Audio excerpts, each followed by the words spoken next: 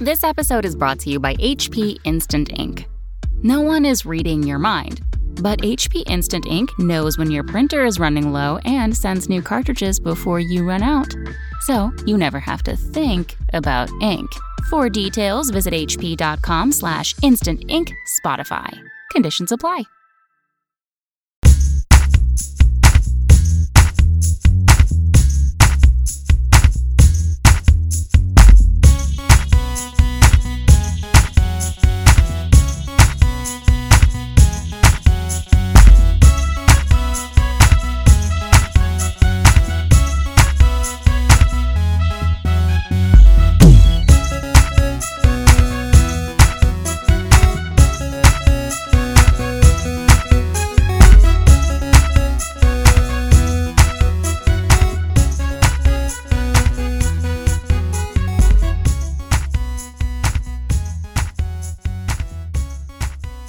Hello everyone, and welcome to Chapter Tactics, your 40k podcast which focuses on playing Warhammer 40k competitively at all levels of the game, but in this episode, specifically at the Las Vegas Open level.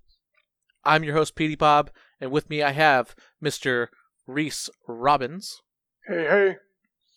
Peter the Falcon flying in from the north. Caca. And the Eldari extraordinaire, Sean Morgan. I don't know if I can call myself extraordinaire after LVO, but I'll take the Eldari. Did okay. So this is going to be our anticipated Las Vegas Open advanced stats episode. We've been hyping it up ever since we announced that the Las Vegas Open was going to have the standardized list submission. We've got tons of stats, so many stats, in fact, that we're not going to be able to fit it all into one episode. So if you guys ask nicely, maybe the Falcon will give the patrons and the public more stat analysis. So chant with me, more stat analysis, more stat analysis. Have you considered switching your nickname to The Peter? Because I think there's something there. Well, there's some sexual stuff there that I try to stay away from. And for those of you who might not be familiar with the competitive 40K, because I know there are a bunch of you who listen just to get more tactics, the Las Vegas Open was a tournament that happened 2 weekends ago now, because you're listening to this on Tuesday. It was the largest singles 40K event in the world. I can safely, I think confidently say that, Reese. Would you say so? Yeah, it's the biggest event it's the biggest Games Workshop event that's ever been held of that vein anywhere, anytime. Yes. It's even bigger than the ETC, even when you count every team member individually, isn't it? Oh, yeah. Way bigger. Yeah. Like the only event that was still competing with the LVO for attendance was the Adepticon team tournament, which gets up to 500. That was the only kind of event that was still in the ballpark. And this year we significantly passed that up. Yes. And so this year we came one Sunday RTT in Pennsylvania away from breaking 700. And that was starting at the gate, round one. So it was a huge accomplishment, and the reason why you should care is because we have data for all the top units, the highest performing lists, and much, much more from the Las Vegas Open, from the largest 40K singles event in the world. So if you're curious to see how the best of the best are competing from around the world against each other in a high-octane competitive environment, this is not only the episode for you, but the podcast for you. So stay tuned for more of that. But before we get to that, I do have some announcements to make. The first one is check out In the Finest Hour, episode number 13 on sacrificial units. Just came out. Sean Abuse Puppy is on that podcast. It is his podcast with Shaylin Allen and Josh Death.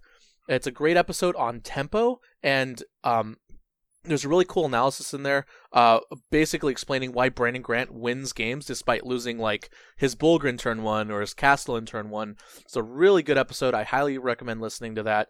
We don't get a lot of talk about that specific topic, so check that out. Also, if you haven't heard, Brandon Grant won the Las Vegas Open. Congratulations to Brandon Grant. He is a local hero from San Diego, a good friend, personal friend of mine on my team, my ITC team, Relentless D. And also, I wanted to give a shout out to all the competitors who made it out. Even attending the Las Vegas Open is a huge accomplishment, and even if you just played all 6 games, even if you went 0-6, there's a huge payout in terms of learning and skill cap just by going all 6 games and performing at the LVO.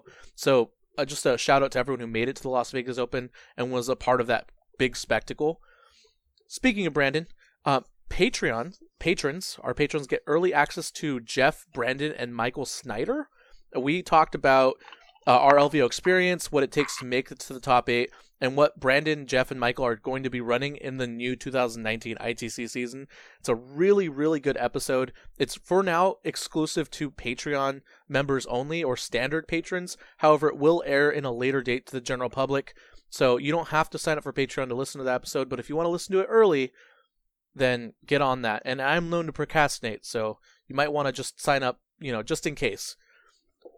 And finally, speaking of my patrons, I've decided to make the first big February giveaway a big one, and so I picked up an exclusive convention Forge World Sanguinis model from the Las Vegas Open, and it's going to be given out to one lucky patron. So if you'd like to be in the running for that model, all you have to do is sign up to be a standard patron, which is only $5 a month. So think about it, just give up one Starbucks once for a chance at that awesome Forge World Sanguinis model.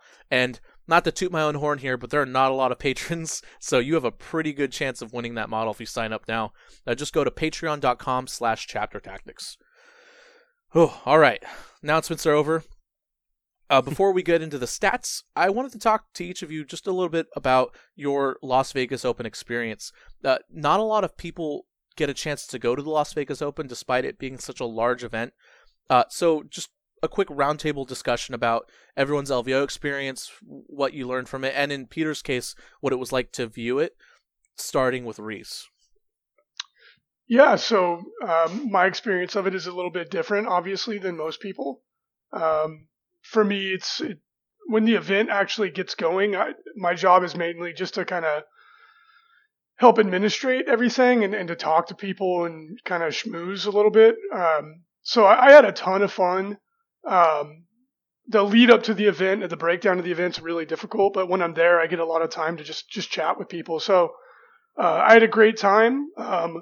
Fortunately / unfortunately, it was my birthday during the event. So I was trying to keep it under wraps, but then everyone got a Facebook notification. So thanks to everybody that bought me a beer and all that stuff. It was a really good time. And the payoff for us, all the hard work, it's in seeing how much fun other people have. We work all year on the event to try and make it run smoothly, and we take a lot of pride in ensuring that everybody that comes has a good time. So there was a lot of payoff emotionally for me in seeing everybody else have so much fun, and to see how well it went, considering that we grew almost 40% this year. So yeah, it was a blast. It was fun just to stand back and see other people enjoy themselves, see all the dramatic action play out. It was very gratifying to see the hard work pay off. Sean, you were there as a participant. I know last year you were in the narrative event, but this year you decided to compete in the main event. What was your experience this year versus last year? It's definitely a different kind of game, playing in the competitive event as opposed to the narrative. I heard the narrative was a ton of fun. I talked to several of the guys who were in it, and I know several of the guys who help do that stuff, so I heard that was a blast, but competitive is kind of where I live for the most part, and it's what I usually end up doing. I had a good time. I didn't do nearly as well as I'd hoped. I had some really bad games where I was passing 6 or 7 casts over the course of an entire game with 8 psychers in the list casting multiple times each. So that was not quite what I was hoping for, but it's what happens. But I did get to meet a lot of really cool folks. It's always great seeing all of the people you recognize from the internets, all those famous celebrity personas. And we had a bunch of people stop in and congratulate me on being on Chapter Tactics and in the Finest Hour and said really great stuff about us. So that's always a blast too. Just meeting all of the fans is a lot of fun. What record did you finish with? I entered 3-3, which I probably could have gotten a 4-2 if I'd tried harder in my last game, but it's that 6th game. You know you're not really going to do anything. I'm already out of the running for anything real in terms of awards, so it's hard to push too hard at that point. Hey, and good on you for sticking through 6 rounds. I know how difficult it is to play those, especially day 2, if you go into day 2 with a couple losses. Yeah, and I don't know, I always feel like if I'm there, like, why would I not play all the rounds if I'm already there? Even if I'm not going to win anything, I still want to get those games in against players I've never gotten to play with before, and against armies that I've never seen before, and I think that's the real reason I go, is I want to meet people, I want to play games, and hopefully I do well, but even if I don't, then I'm still coming to play games. And finally, Peter the Falcon was surveying the internet landscape while we were all working our butts off or playing our butts off, depending on who you ask. Peter, what was it like watching it on stream? It was a really good time. Lucky for me, well, depending on what your view of luck is, the great people at Best Coast Pairings had sent me all of the list data.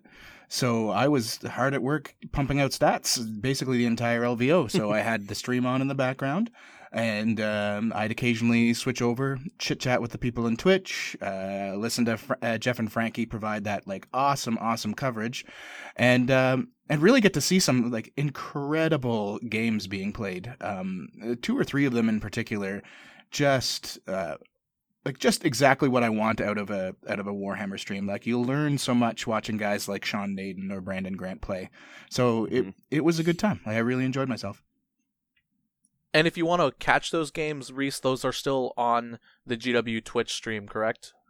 Yeah, you can see all the Age of Sigmar games on Frontline Gaming's Twitch, and then for GW, I believe you have to be a subscriber, but you can subscribe for a very small amount of money, and then you can access all of those games.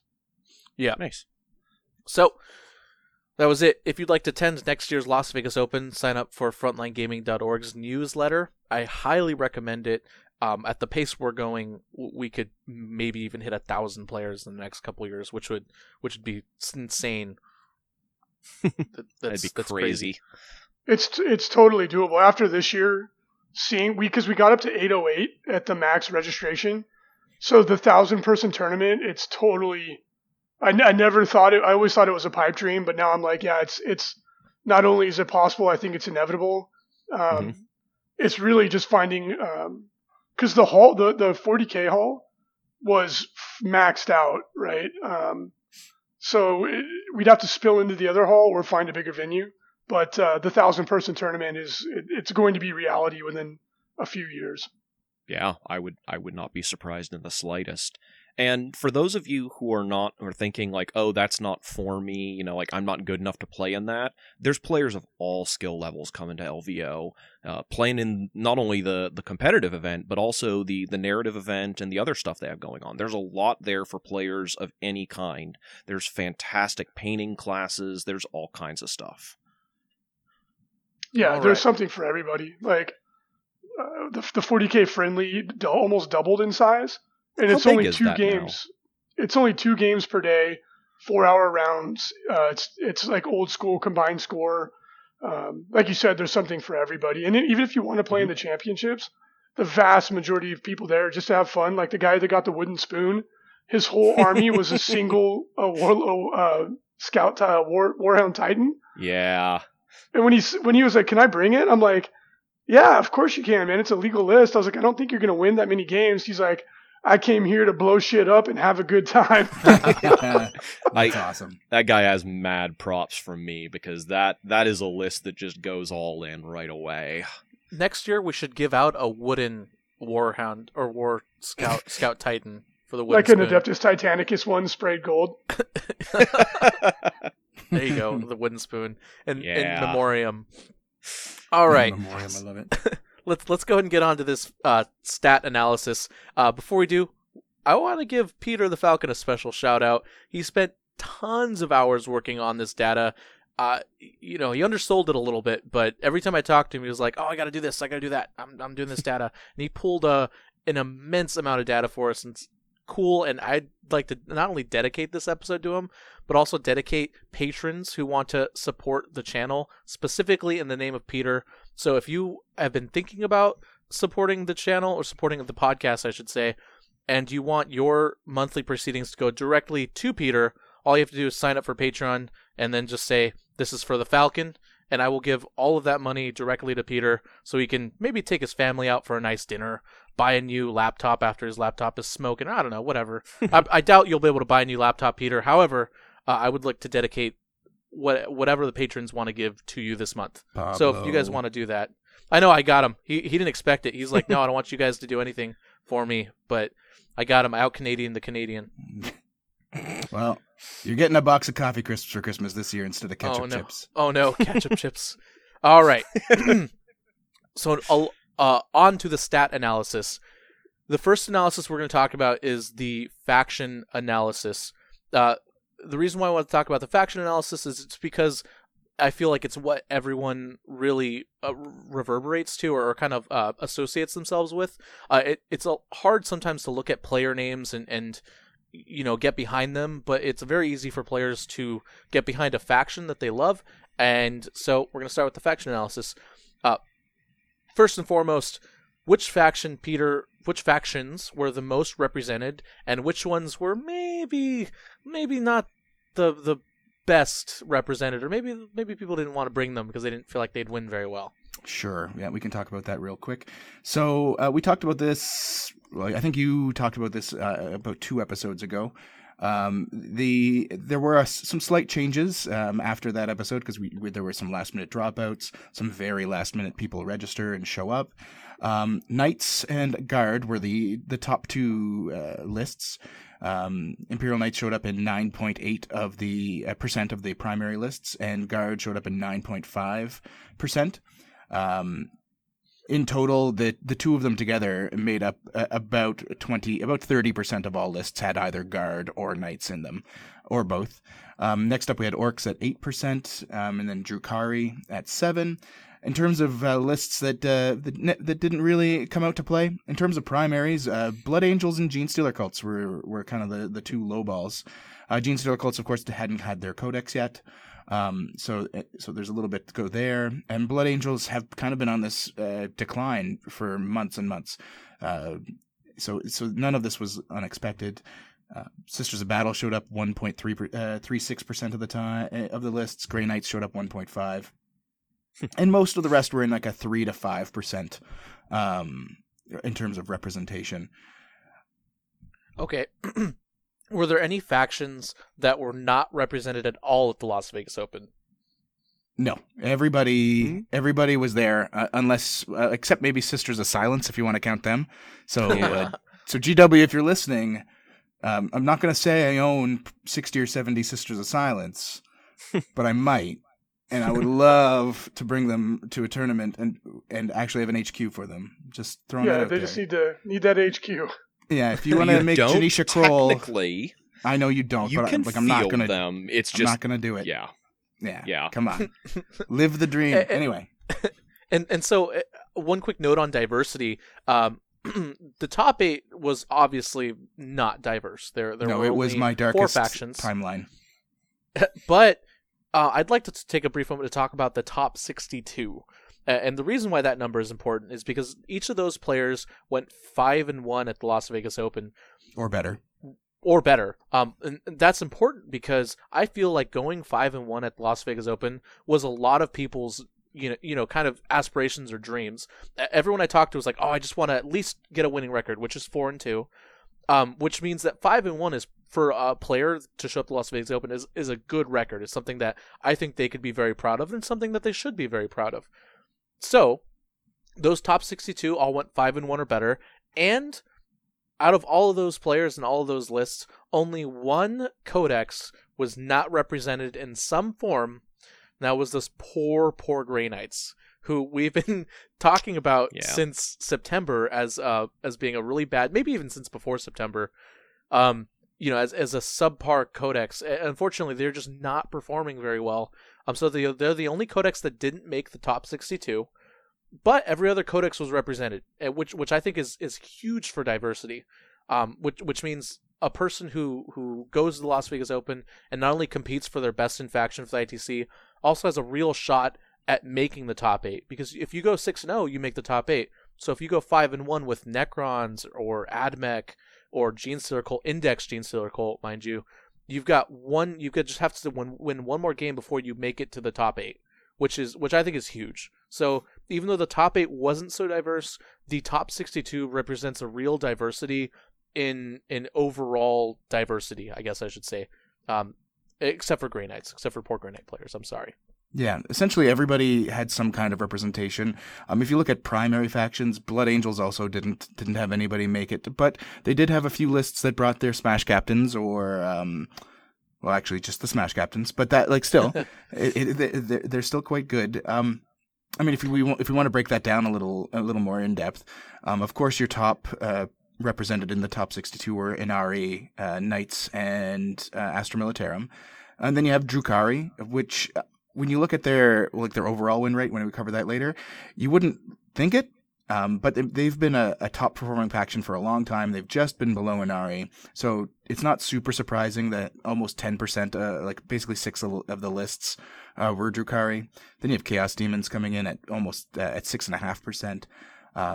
Admech, Tau, everybody's in there. Everybody has at least a list with those 2 exceptions, and I think that's an indication of a relatively balanced meta. Like, there's a couple outliers, and once those get corrected, you hope that doesn't create a hole that gets filled by something crazy we just didn't expect. But I think the game's getting really close to being where it needs to be. Yeah, I think you can realistically say that there are, 2 factions that need to be brought down, maybe 3, and then the game is in a pretty balanced place, which, a lot of the 8th edition players or people who came back to the game after 8th edition started are kind of complaining about how unbalanced it is, but for anyone who played 6th or 7th, that's basically a miracle. Yeah. Oh, yeah. Yeah, so we shouldn't fall into that top 8 LVO fallacy of the game being undiverse, because it's... And let's not forget, Nick Nadavati didn't make the top 8. Top 8 is not the be-all, end-all of this whole thing. Yeah, there were some extremely good players that got knocked out early, and just because of matchups or luck of the draw. There's a lot of guys that talked about, I failed that one charge, the one I needed, and it was a 4, and I re-rolled. And that's the nature of the game, especially in a 660, 70-person tournament. That's that many rounds deep.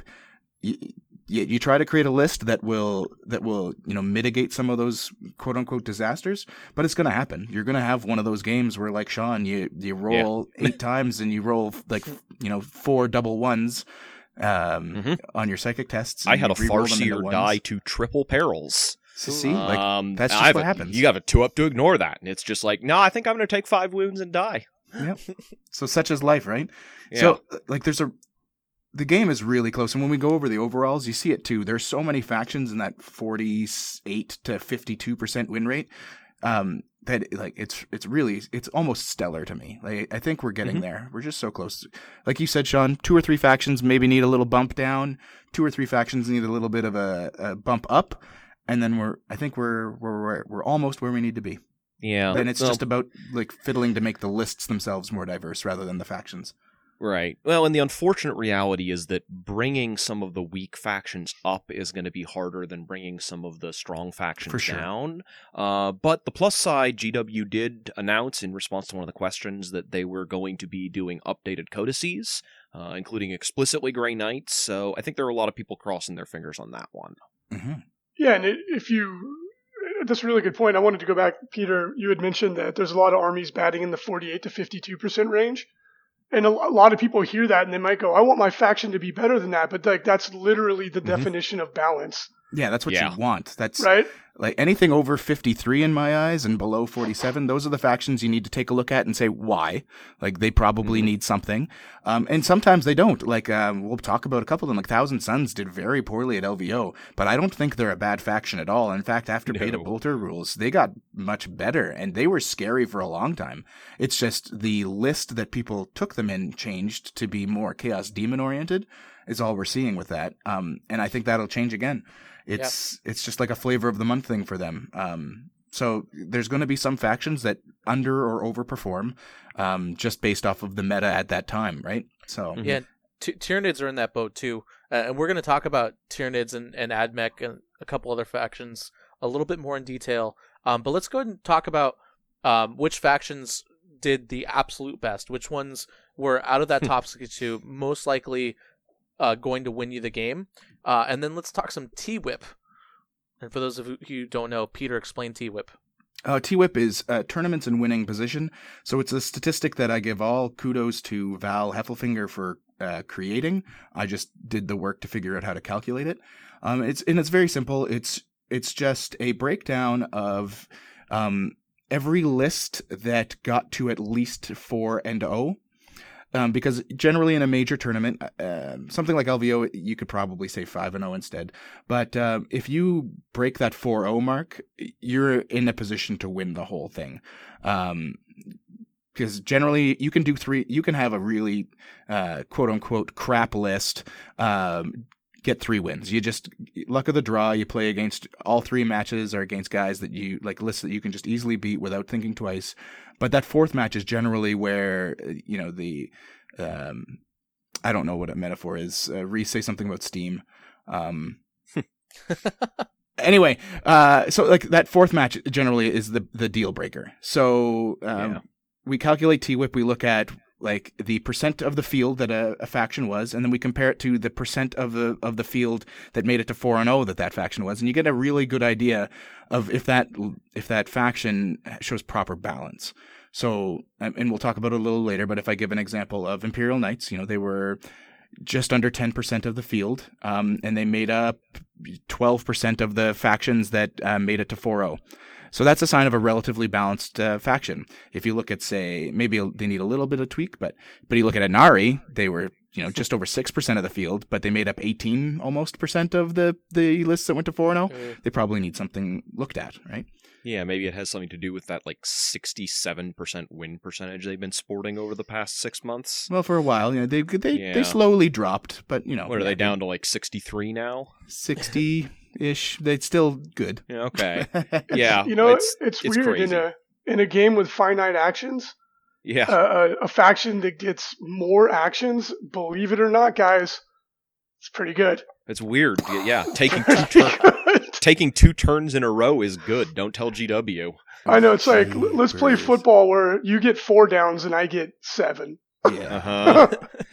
It's very forgiving, especially if and one thing I need to say when we talk about Inari is and we've said it before, but just to make sure nobody gets their panties in a bunch, Inari isn't an easy faction to play. You can't just pick it up and win.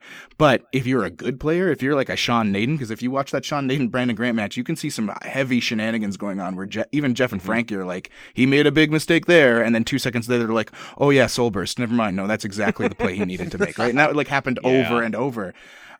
So if you have that hyper awareness that a lot of players do, when you get to this level, it makes that faction broken is the problem, right? Yes, it's a faction for a master of the game. Yeah. And in terms of faction win percentages, Inari were the only faction to break a 60% win percentage at the Las Vegas Open, which is actually really big. An average faction score of 60% is crazy.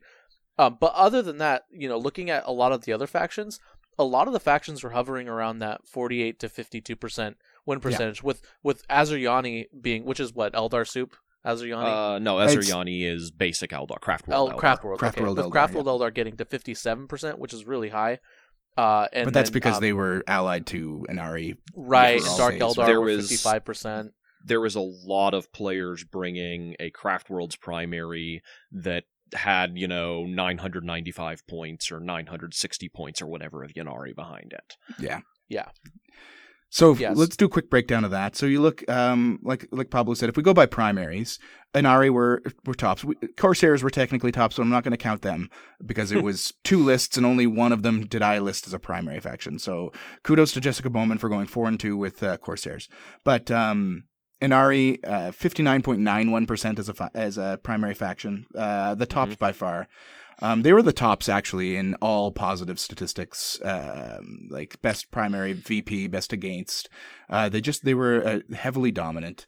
Then we have Imperial Knights at second, 55.48% win percentage.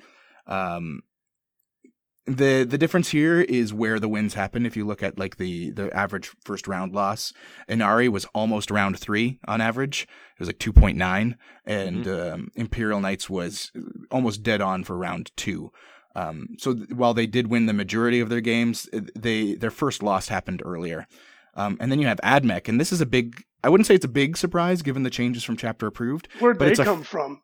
Exactly, because before for a long time they were in like the 48 to 50% win rate. Like they looked like a relatively balanced list, but they weren't winning anything, especially after the Stygies changes.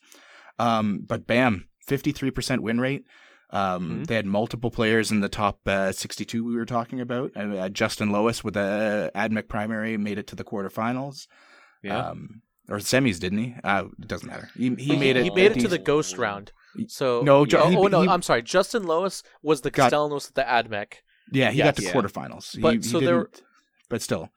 So actually, I have a fun story about AdMech that I'd like to share with everyone. So for those of you who don't know, I creep around the top tables in the rounds 5 and 6 of the Las Vegas Open, just kind of get the narrative. And round 6, there were 2 Adeptus Mechanicus players playing right next to each other, sitting at 5-0, playing for best AdMech, and both of their armies were gorgeous. You can actually, if you go to the Facebook stream on Frontline Gaming, I'm pretty sure I live streamed some of it on Facebook.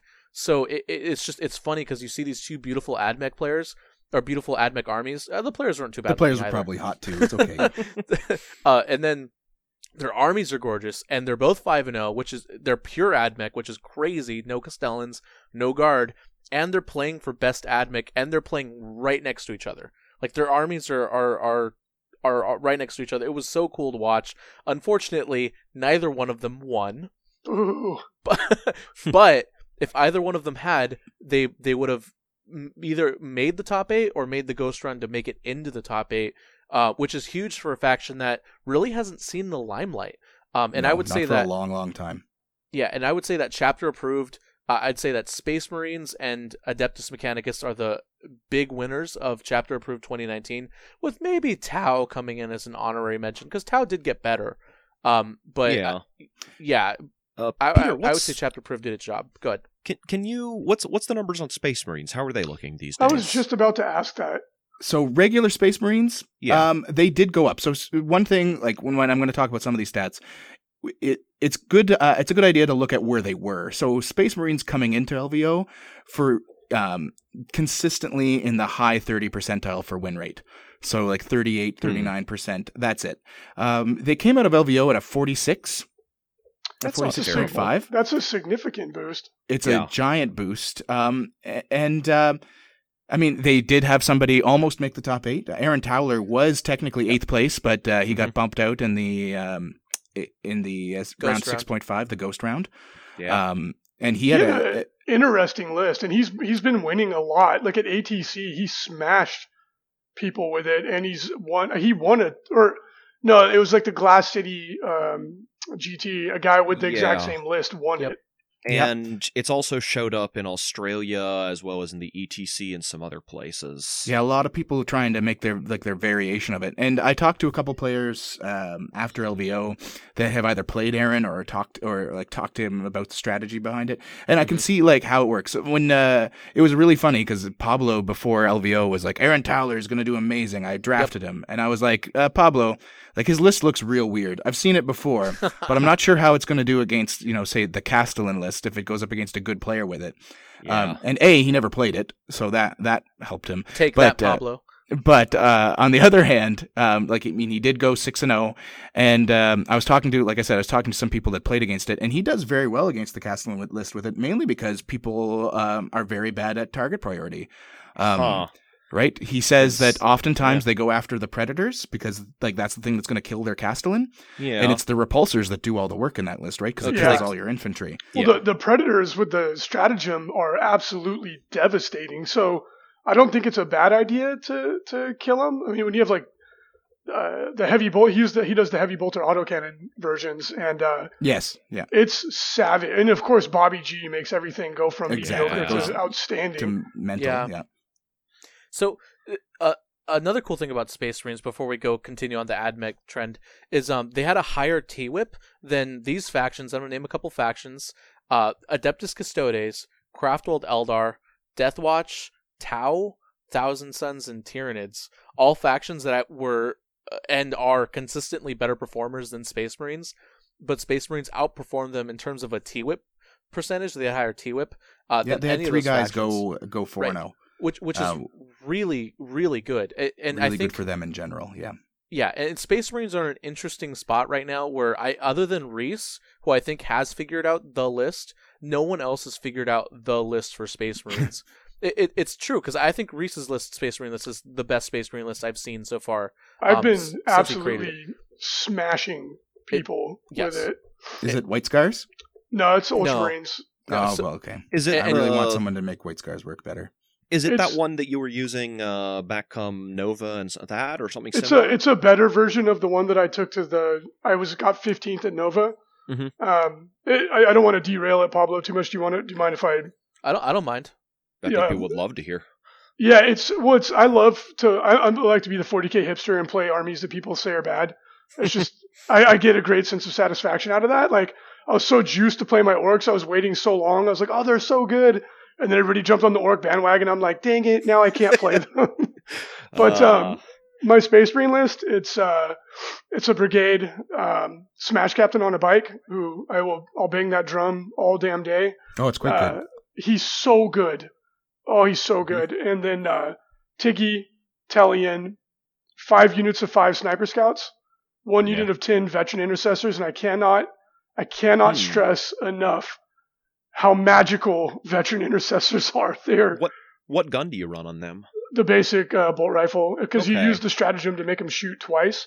Oh, yeah. It's so ridiculous. Yeah. It is so ridiculous. They shoot 40 AP1 shots with 30-inch range, and G-Man fist pumping behind them. Yep. They'll kill, like, I will literally use split fire, and you'll kill, like, a ridiculous amount of units. You'll clear everybody's screens.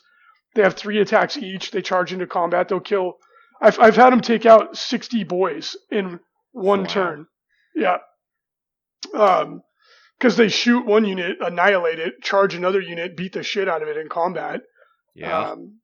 And then it's Vicatrix Honor Guard, who are absolutely stellar. They're ridiculously good. Relic Banner for the 3-up to act again. Apothecary, again, the Apothecary is stupid good, especially when he brings one of the Vicatrix Honor Guard back to life, brings a Veteran Intercessor back to life, 3x3 Scout Bikers with a Stormbolter on Sarge. Yep. I don't understand why every Space Marine player in the world does not have Scout Bikers. The Scout Bikes are so good. They're like Deathwatch, but cheaper. They're stupidly efficient, and they move 16 inches. Yeah. Like, they're so good. And then I have 3 Devastator Squads, 2 Heavy Bolters, 3 Heavy Bolters, Heavy Bolter Missile Launcher, all with a Cherub, and they're there just to do mortal wounds. Yep. And then a Thunderfire Cannon and G-Man. That sounds disgusting. It's savage. If a character shows their face, they get shot with 25 sniper rifles, rerolling hits and wounds. Like, routinely, a single unit of Scout Snipers will kill a 5-wound model. Like, in one volley. Just... Like, and then they don't, Telian finishes them off. Yeah, it's like, for anyone who's never been on the receiving end of snipers with rerolls to wound, it's gross. And like, even like knights and stuff go down to it. Yeah, I can kill a Castellan in 2 shooting phases between the mortal wounds from the Devastator squads and the snipers. They'll kill a Castellan in 2 turns, and even if I go second and I'm getting shot, because of the banner, I'm returning fire. Like, I'll do as much damage to my opponent in his shooting phase as he does to me. Yeah. So to go back on track, no, that was good. It's cool thing. Sorry if I went too long into it. No, that's perfect. The reason why I love the Space Marine faction right now, where it's at, is I feel like multiple kinds of lists can be really competitive. You don't necessarily have to be Ultramarines like Aaron Towler's list or Reese Robbins' list. We've seen like a random Imperial Fists list win. I've seen some Raven Guard lists do really well. It's really a wide open faction right now for what you want to do, and I like the direction Games Workshop is going especially with chapter approved and the bolter rules. So Space Marine players, I feel like the faction is coming back, making a comeback, but in a different way. Not like we're not crutching on Castellans or anything. So it's kind of cool. Yeah. Anyways, back to AdMech. Peter, was there anything else you wanted to add about AdMech? Well, we can talk a little bit more later, about where they. Well, you know what? Let's just do it right now. So I did a really pretty intensive deep dive of all of the factions, AdMech in particular. So as I said, normally they hover between that 48 and 50% win rate. They generally don't do well on the T-Whip side. It's been a long time, basically since the Stygies nerf, which I don't know if it's a nerf any longer, but there was a period where people took it as that. They've struggled, but they have two really awesome Vigilus detachments that saw a lot of play at LVO, and they had these point reductions in chapter approved. So of the 23 players that brought AdMech as a primary, 3 of them went 5-1 or better, and 6 of them scored either 4-1-1 or 4-2. They averaged 23.52 primary victory points, which is a pretty healthy number. Funnily enough, they actually got scored on more, but it's because when you look at their lower end players, they got devastated. Like the guys that went 0-6 or 1-5, the averages were very poor. So it really skewed their primary versus opposing VP. 8 of the AdMech players brought a Castellan, and they had a 56% win rate, just over 56. So they actually bumped the average score up by about 1.34%. Sorry, 2.34%. No, 1.3. My math is terrible all of a sudden. The top performing AdMech list unit was the Cataphren Destroyer. It showed up in 11 lists. People were bringing roughly a unit of. Most people brought a unit of 6. A couple people brought less. Some brought more. And they did very well against some very good factions. Against Craft World Eldar, they were 7-2 at LVO, and they were 10-1 against Tyranids. They absolutely made Tyranids their bitch. To be completely honest, they just tore them to pieces. Where they struggled against Denari. They went 1-5 against Denari. They went 2-6 against Orcs, and they went 2-7 against Drukhari. So the other Eldar, the non-Craft World, they didn't really do very well. And then really across the board, the rest, they were in that 50 to 60% win rate. They outperformed how they've been the last 3 or 4 months. They did an excellent job, and a lot of it, I'm going to say, was based on these Vigilus detachments, because most of these players that did extremely well brought one or the other. Yeah, well, and let's not forget the other thing that comes in from Chapter Approved either is they now have incredibly cheap and efficient HQs and troops. Yes. And that's exactly what you want. Yeah, it's incredible to see the Cataphren who went from being a joke to featuring as one of the all-star units.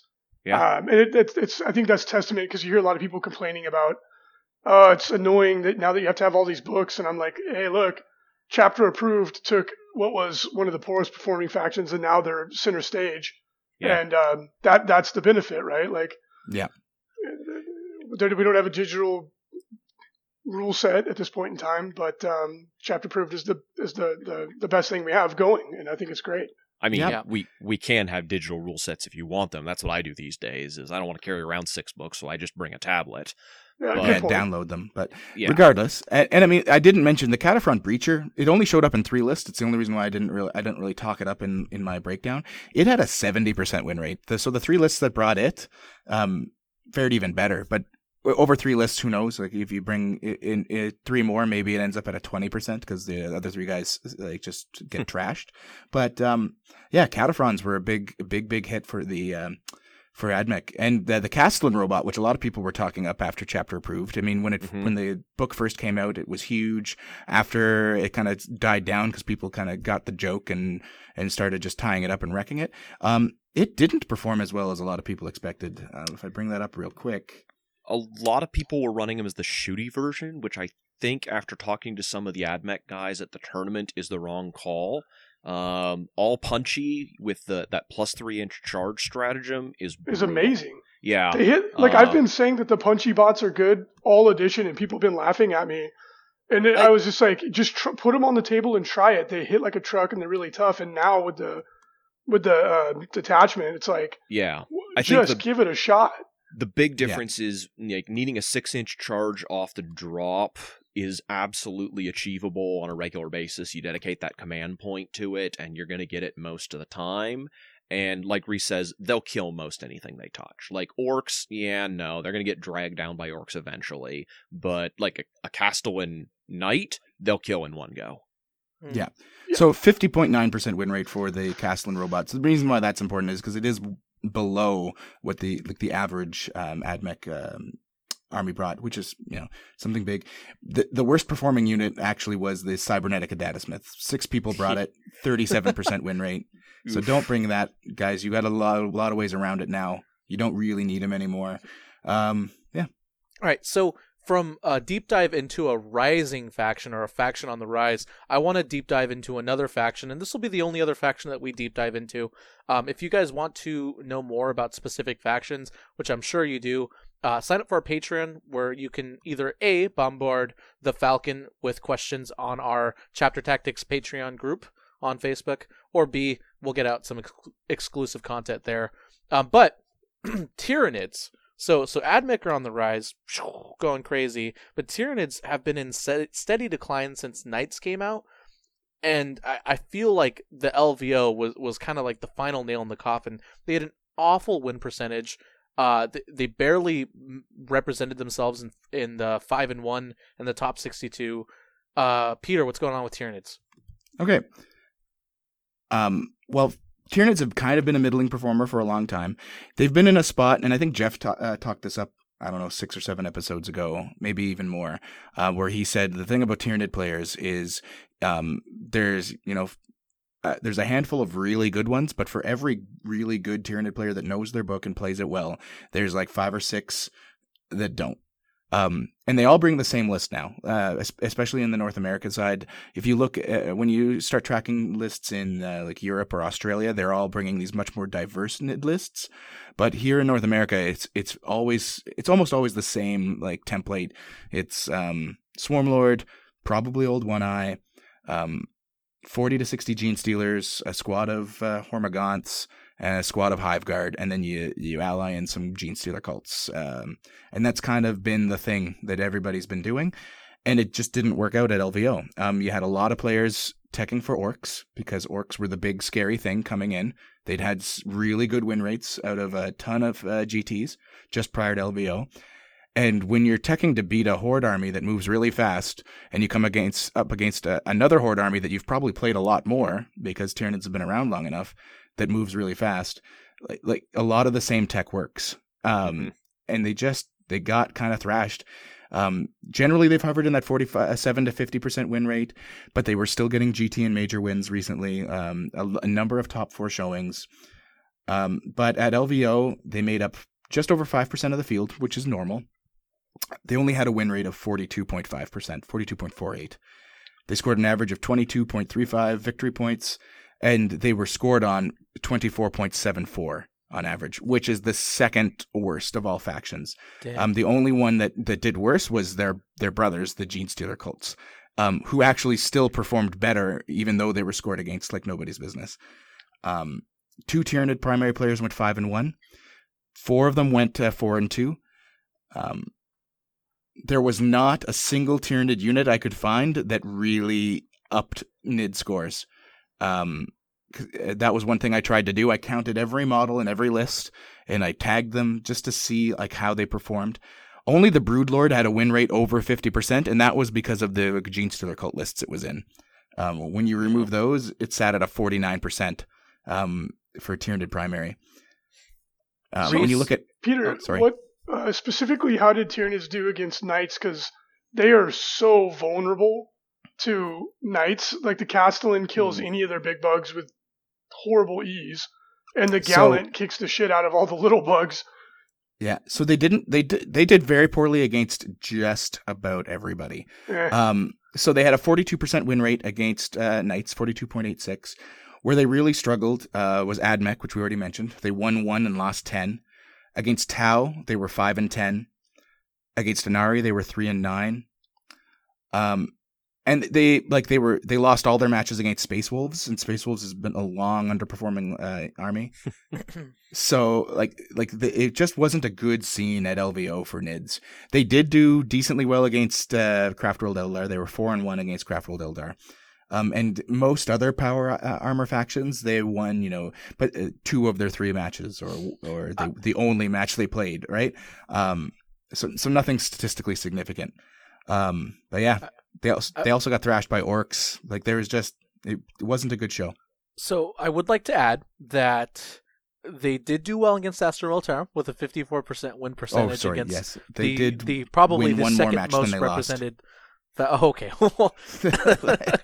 but it's interesting because I found Reese's primary faction for the 2019 season when people start copying his Space Marine list, and B, they did so well at CanCon. Yes. I guess not they. The one particular player did phenomenally well at CanCon. NIDS as a whole did very well at CanCon. Right, which is interesting because they played the same missions. The terrain didn't look dramatically different than what you saw. It's a lot of ITC terrain. Yeah. Yeah, it's not. It's not like. So I think the Australian guys. I think they're horde meta. I think they just understand the faction better, and I wish more Australian guys had came out. Okay, but here's the other half of that. You got to remember the context. A lot of the guys who were playing NIDS and doing well with them didn't bring Tyranids. They brought Genestealer Colta. They brought something else. Yeah. Colin Sherman, who went like 28-1 over the course of a bunch of tournaments with his Tyranids, didn't bring Tyranids. Same for a bunch of the other Tyranid guys. Like, they're moving to other factions because something Talon has talked about, and I 100% agree on, is they are an army that does not forgive mistakes at all. No. If that you was something I was going to screw up, mention. you lose. But if you don't screw up, you win. They're much like Ynnari in that they can just race around and do stuff, and there's not very much the opponent can do about it. But all you have to do is make one tiny mistake, have one model half an inch to the wrong direction, and the game is over for you. And and that was something I wanted to mention. There was a fellow that emailed me a few weeks back specifically to say that. He's like, I've gone to 3 tournaments recently. I won one of them, and they were all GTs. And then he finished like second last in the next 2, and he's definitely a good player. I have all sorts of stats on him, so I know he plays very well. And it's just sometimes you get bad matchups or the terrain doesn't work out for you because it is a very finicky army. I think the problem with NIDS, other than the fact that people tech for hordes, is they really have been playing one list for a long time, and it's hard for them to move away from it. I think if we could find a second list, or maybe adjust a couple units so that second list becomes viable, then you might see something different. But I think that's the key. Is like I said, there's a template. Most armies have one, but theirs barely changes. And part of it is something that Jeff talked about in the past, and Reese kind of touched on, is that like any of their big bugs are just not an option as long as Castellan is around. He'll kill like 6 Carnifexes a turn, and that's you can't deal with that. Until that changes, NIDS are kind of stuck in a single list. They don't have a lot of options. I was just about to say, like, I have a list that I've done really, really well with the Tervagon. Mm-hmm. And I've played against Pablo has been on the receiving end of it, and he was actually like getting a little salty about the Tervagon, which is, and I say that in jest, right? Because it's funny. But now that the Tervagon had a dramatic points reduction in chapter approved, the gaunt list with 1 or more Tervagons, and just allowing your opponent to get stuck in them and using acid blood to make them kill themselves. Yeah. It's really, really good. It's really good for clock control. It's really good for board control. Maybe not the most exciting army to play all the time, but that the one thing that makes that list non-viable right now is the stupid Castellan, because that army will grind out victory in a similar way to like a Plague Bearer list. It's really good, except for the fact that a Castellan aces it in one shot. Yeah, it's like 2 of your Tervagons die on the first turn of the game. It's like, well, there goes my game plan. To be honest, I don't know what you Tyranid players are doing, because I have only won 1 game against Tyranids in my entire 8th edition career. Since getting stomped on by Reese when I was first learning 8th edition with his Tyranids, all the way to Ol Mally at Adepticon, and Reese's Turvagon. I think Mally. Tyranid players. Oh, that's the best story I've ever heard. It's possibly the greatest thing that's ever happened in 40k. Old Maliceptors and Turbagons Tyranid players, and a billion Gaunts. That's how you win games with Tyranids. Well, you heard it here first. Let's be specific. You win games with that one Maliceptor against your characters, rolling perfect dice. Dude, I still laugh so hard every time I think about that. I've told that story to so many people, and it just blows them away.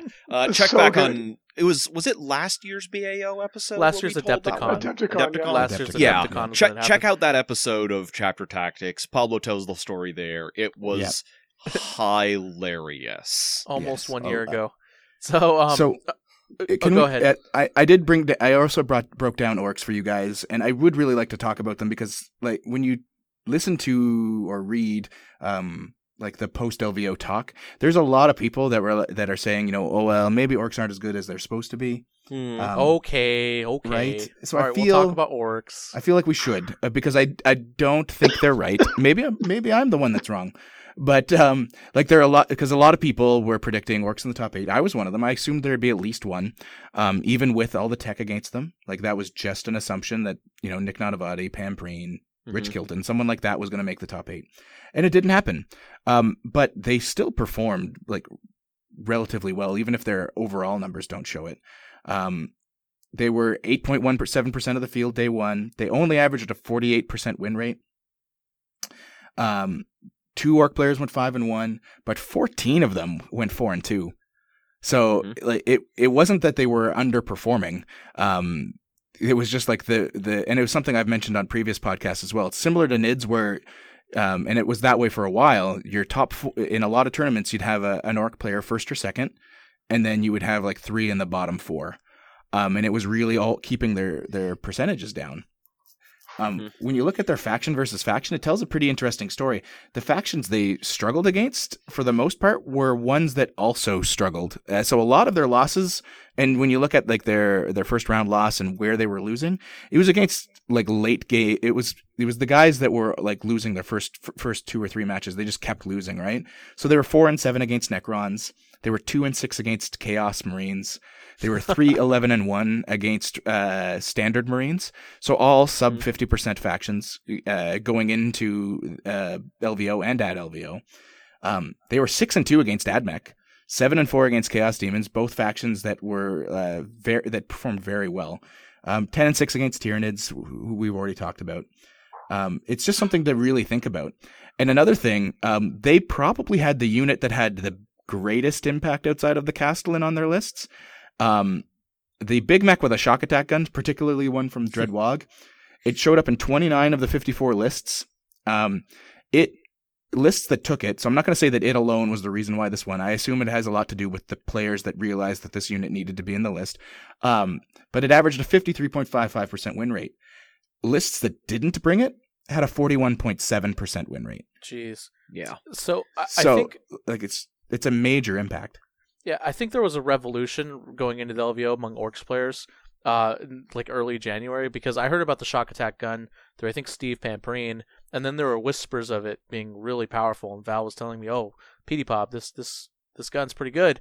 And I'm like, I don't know, but then all these top players brought it. I'm like, oh man, so there must be like an orc forum somewhere or something. Yeah, word must there is have an out. orc forum. Blame Val Heffelfinger. There are several of them. No, but it's for anyone who's never seen it in action, you don't understand how hard it hits. Because it will vaporize units. And when I say units, I don't mean like, 5 scouts. I mean like, 10 Terminators.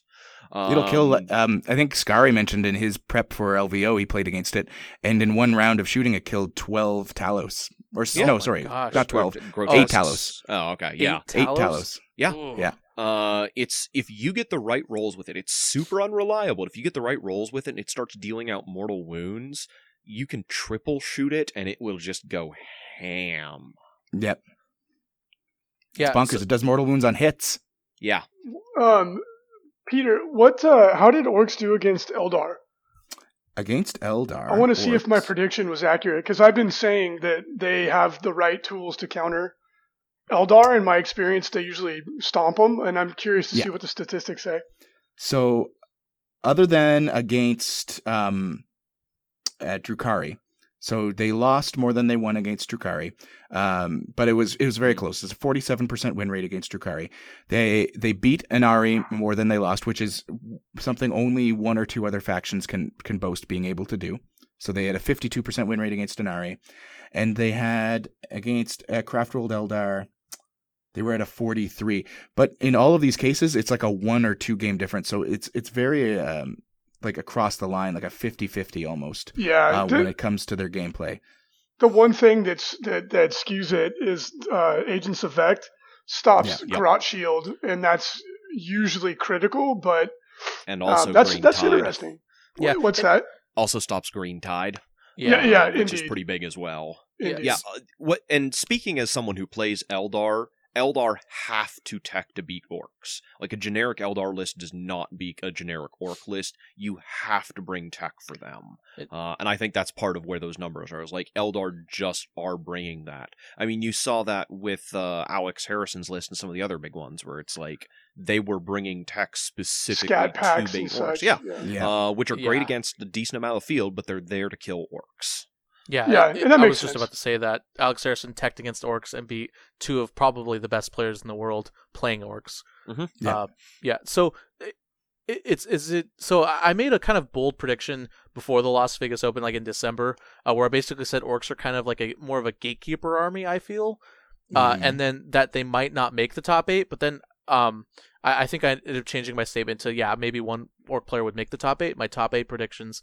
It feels kind of weird because I feel like they're better than a gatekeeper army, but their performance suggests otherwise, and they're beating the good lists and losing the bad lists, so they're kind of like a weird gatekeeper army in that they gatekeep like the bad players playing the good lists, but they lose to like the random players playing random lists. That's what it feels Well, what like. I'll That's say, that's what the stats is look like the 2 top orc players, they lost to the guy that finished second place That's in the true. tournament, Yeah. who made a list specifically to beat them. Yeah. Well, Right. to beat more than that list, but you know what I mean? Like it's one of those things, and they barely lost. Both of them lost by what, 1 point? Like it's Combined 4 like points 1 or 2 something points. silly. Yeah, it was Yeah. very small. So and one like, of them in essentially a 1 minute overtime. So like it's a pretty crazy scenario. Like, That's true. That is so- a completely fair statement to say.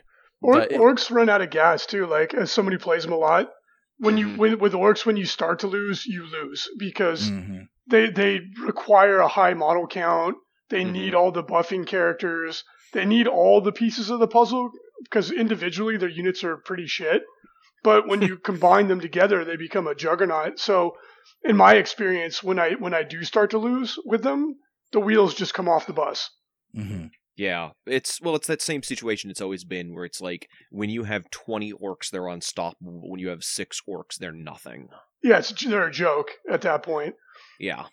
Yeah. So we're going to move on from the specific faction analysis, the deep dives.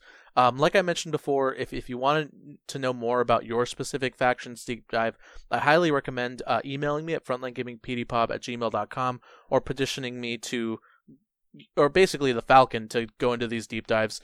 He definitely can do it, but I'm sure he might need a little tug and pull. Moving on to... Whoa, I'm married. That's the Peter that you're talking to there. Pablo. Yeah. Hey, what comes out of Las Vegas goes back to Las Vegas? I don't know. This day is saying in there somewhere. Oh no! So- Can we just move on? What's Yeah, next on the docket? Let's go on to the average mission points that factions are scored. So this Sure. is the points scored in the ITC Champions missions that a faction scored on average at the Las Vegas Open. The stat is very, very important to look at not only what the faction was performing at the Las Vegas Open, but where your own personal list should be in terms of how many points you need to win a game and how many points you need your opponent to not score to lose a game. So Peter, go ahead and take it away. Sure. Just one moment. I'm going to bring that up. So, in terms of primary VP, so if your faction was running top of the game, Inari were the tops. They averaged 25.41 victory points per game. and they were only averaged 21.8 against. That's the best across the board. So they had, in general, dominant performances. Next up, in terms of points for, would be Knights, which, second place you'd kind of expect, 24.73. And then Harlequins. They scored on average 24.68 points per game. Followed by Guard and then Tau. All of them scored over 24. If you look at the points against, as I mentioned, Inari was the lowest at 21.8. I believe they were the only faction that had a sub 22. And then you're looking at Dark Mechanicus, which who cares? There was one guy. He's a jerk. I'm sorry, you're not. Imperial Knights only had 22.69 points scored against them. Tau Empire, once again, 22.86. And Adeptus Custodes, 22.83. So all factions that had less than 23 points scored against them per game. Custodes doesn't surprise me. They're a very hard army to score against often, just because they're so hard to kill, period. Death Guard also 22.92, same idea. They're just really, the only thing with Death Guard is often they don't score a lot of points. So that's the negative there. That's the spread is remarkably close, though. Yes. Mm-hmm. Yeah. And interestingly, like I mentioned earlier, there are some factions that had an above 50% win rate, but like a terrible spread. Genestealer cults, they won just over 50% of their games. Their average primary score was 22.83, and their average opponent score was 25.33. And to give you an idea of how bad that is, Inari's average point score, which was the highest, other than the single Corsairs player, was 25.41. So Yeah. It was almost like the Genestealer cult players were playing on average an Inari player in points. Yeah. That's not where you want to be. But somehow beating half of them, But somehow, the half they were beating, the scores were like 12-4, and then they were losing 40-3 in their in the other matches, right? And speaking of Inari averaged 25.41, and their opponents averaged 21.8 points, which is also the lowest average opponent's victory point. It's extremely low. Yeah, it's a thing that anyone who's played Ynnari is familiar with. It is so hard to pick secondaries against them. They are just a nightmare most of the time. Like, I see people taking, like, ground control and stuff just because they're like, well, I can get one out of it. Yeah, theoretically. Reese has a theory on that, actually. But on secondaries, just pick the best you can and don't worry about gaming. Well, people list. think, people try to game it too much, and I feel like you're missing the forest for the trees. It's take your army, practice, and then choose the best secondaries you think given the circumstances in front of you, which is list, mission, terrain, and go from there. Like, people get way too into the nitty gritty of like, oh, I'm always going to take this and I'm always going to refuse this, blah blah. It's trust in your ability to make decisions on the fly. Right. I understand that when you're not playing the game, it's that's the only thing you can do. That's the only lever you have to move. But I don't think about any of that stuff to that extent. I just go to the table, I look at what's there, look at my opponent's list, give my best guess. I don't assume I'm going to get 12. I aim for 10 or more on my secondaries, and then I find that you win more often than you don't. So yeah, but I mean, let's be fair. Their Ynnari lists often deny most or all of the choices. Like, many of them aren't options at all. It's a fair point. Eldar in general are really good in the missions, and that's reflected in their win percentage. But to be fair, though, Ynnari are winning in all formats around the world. So sure, I wouldn't say it is necessarily like a specific flaw in ITC. It's something that I would like to see tweaked a little bit. I know that the missions are going to get updated at some point here, but it's not as though Ynnari wouldn't be good if you change the ITC missions somehow. They're fantastic. I agree. And looking at these stats, it makes me really proud of what we've done because while there's winners and losers without question, the spread is like the gap between the rich and the poor is not insurmountable at all. No, like we said at the beginning, 2 or 3 factions probably need a little tweak on the way down. 2 or 3 factions need a bump up, and I think you're in a really good spot. Yeah, it's also interesting because if you compare the Las Vegas Open's average stats to the rest of the season stats, they're not as drastic. Like in the summer in September, you saw Castell and Lister Knights with almost a 70% win percentage. Yeah, 80 once you started 80 win removing percentage. like the mirror matches, right? Right. Yeah. Absolutely absurd win rates. And some of it's been new codexes coming out that have and that's something that I love. I love when a new codex comes out and kind of changes the way we play the game. It feels really organic, right? It's not like we had to FAQ anything or drastically increase the price of some demon that has all the letters of the alphabet in its name to make things work. Right? We release an orc codex and all of a sudden people are like, well, I got to deal with hordes again. I don't have, and so the lists all change, and I love it. I love that aspect of this game.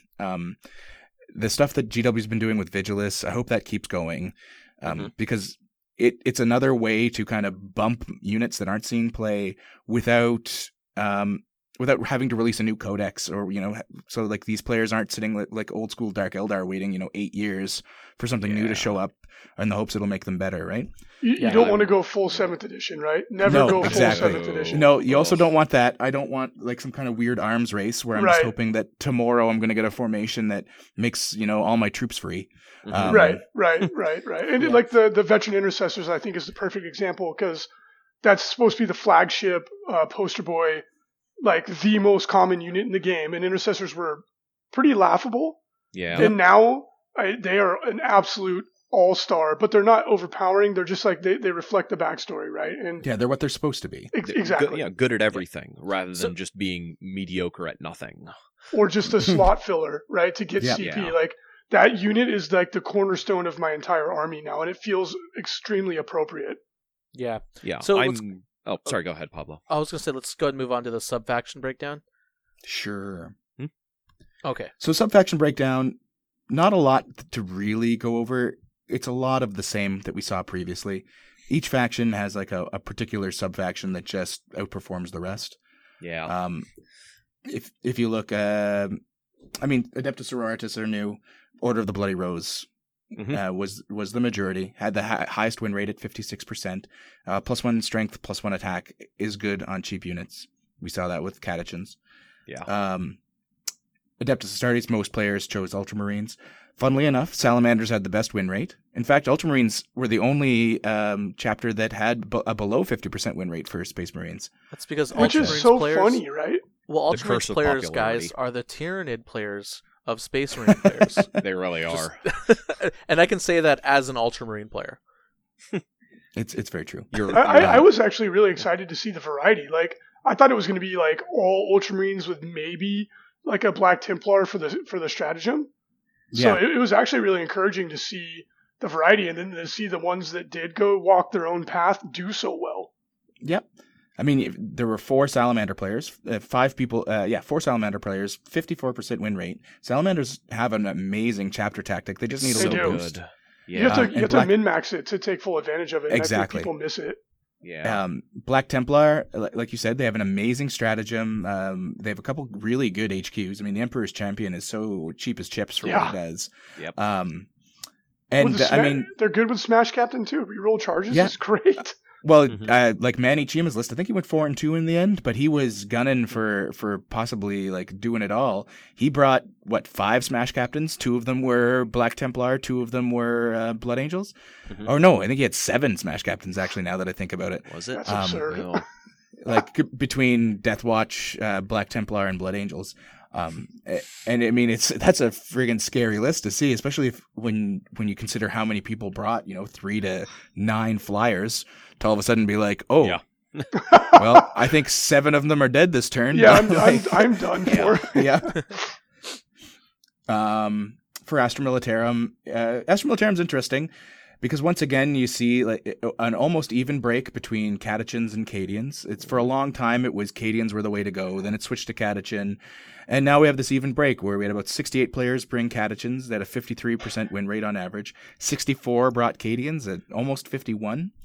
The top performing was actually Valhallans, the 8 players that brought them at an average win rate of 64%. A lot of that's off the back of like people like Mike Snyder, who went 7-1. Yeah, but there's some I know you guys always love to use the term tech, but Yeah. there's some tech right there. Like if Yeah. you're following the trend, you should take another look. If you have essentially fearless bodies, there's still a lot of value in Fearless bodies that Yep. if you think you can tri-point them, they still shoot you. that. Yeah, which Yep. is Like, amazing. That's so Yeah. Which good. is absolutely incredible. Mhm. Right? So Yeah. that's Yeah. I've been banging that drum for a little while, and I know Brandon Grant. Well, Brandon Grant didn't bring Valhallans, but he hypes Mike up Snyder did, Valhallans, though. and Mike Yeah. Snyder also hypes up Valhallans. But at least in the Relentless D chat and in the local scene, I've been banging the Valhallan drum for a while, saying that they're really, really good. Yeah, I they're still good. use They're Catachan good. because I have Catachan models. But you guys should really consider moving to Valhallan, especially because there's so many guard players, and there's so many guard players falling into the Cadian or Catachan mold. When you could be maybe taking Valhallan, and a loyal 32 Valhallan list is actually really good. Yeah, I think it depends on what you need your guard to do. Like, all three of those are viable choices. They just achieve very different aims. And so a lot of people fall into the trap of, this one is the best, so I take it. Right. You shouldn't do that. You should look at what you need, not what is the best in this particular case. Yeah, and Right, trust right. and trust your own ideas, trust your instincts, right? Like, Exactly. Test it out is basically what I think is the takeaway here. Like, don't be afraid to try some of those other regiments, because they have a lot to offer. And build your army around the regiment, right? I mean, like, Yeah.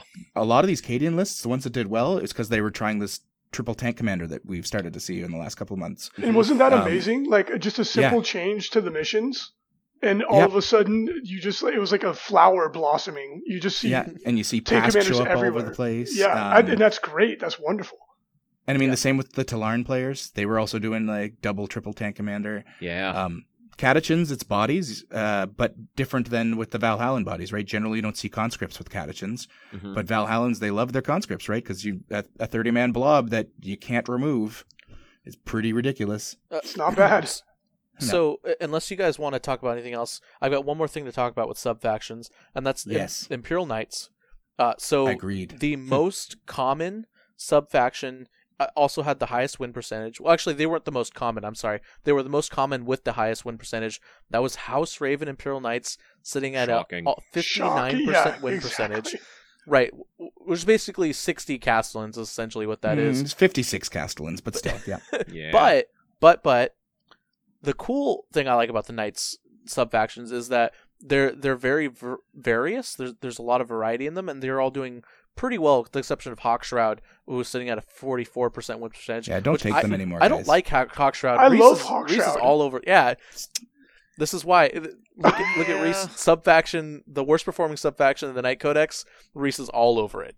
It's my favorite. They weren't the worst. The House Griffith and Cadmus with a single Yeah, with representative. one other player. Yeah. Yeah, I love Hawkshroud, but yeah, fair enough, right? Like if it's not for everybody. but yeah, Yeah, Tyrannus. Go ahead. As you love to say, your mileage may vary, right? Yeah, totally. I'm still gonna play him. I don't Yeah, think any like- of the night houses are truly bad. No. Like, they No. all offer actual good benefits. Yeah. So I love that codex. And for those of you Knight players who are maybe going like, the Castellans putting us in the spotlight, I think when the Castellan gets nerfed, however it gets nerfed, I think the Knight Codex is still going to be in a really good spot, and I'm really excited. I'm also shooting for best Knights in the ITC 2019 season. So You should be like me, switch for best Sisters of Silence. It's hard to lose. I'll tell you now, that's not true, because they fall under Imperial Agents, and there was some I'm making fierce that change. competition for that. Ooh. I'm making that change. Trust me. Also, people will be like, we can't deal with it. Reese, since I got you on here, I gotta throw my spiel at you. Let's make no, it's real simple.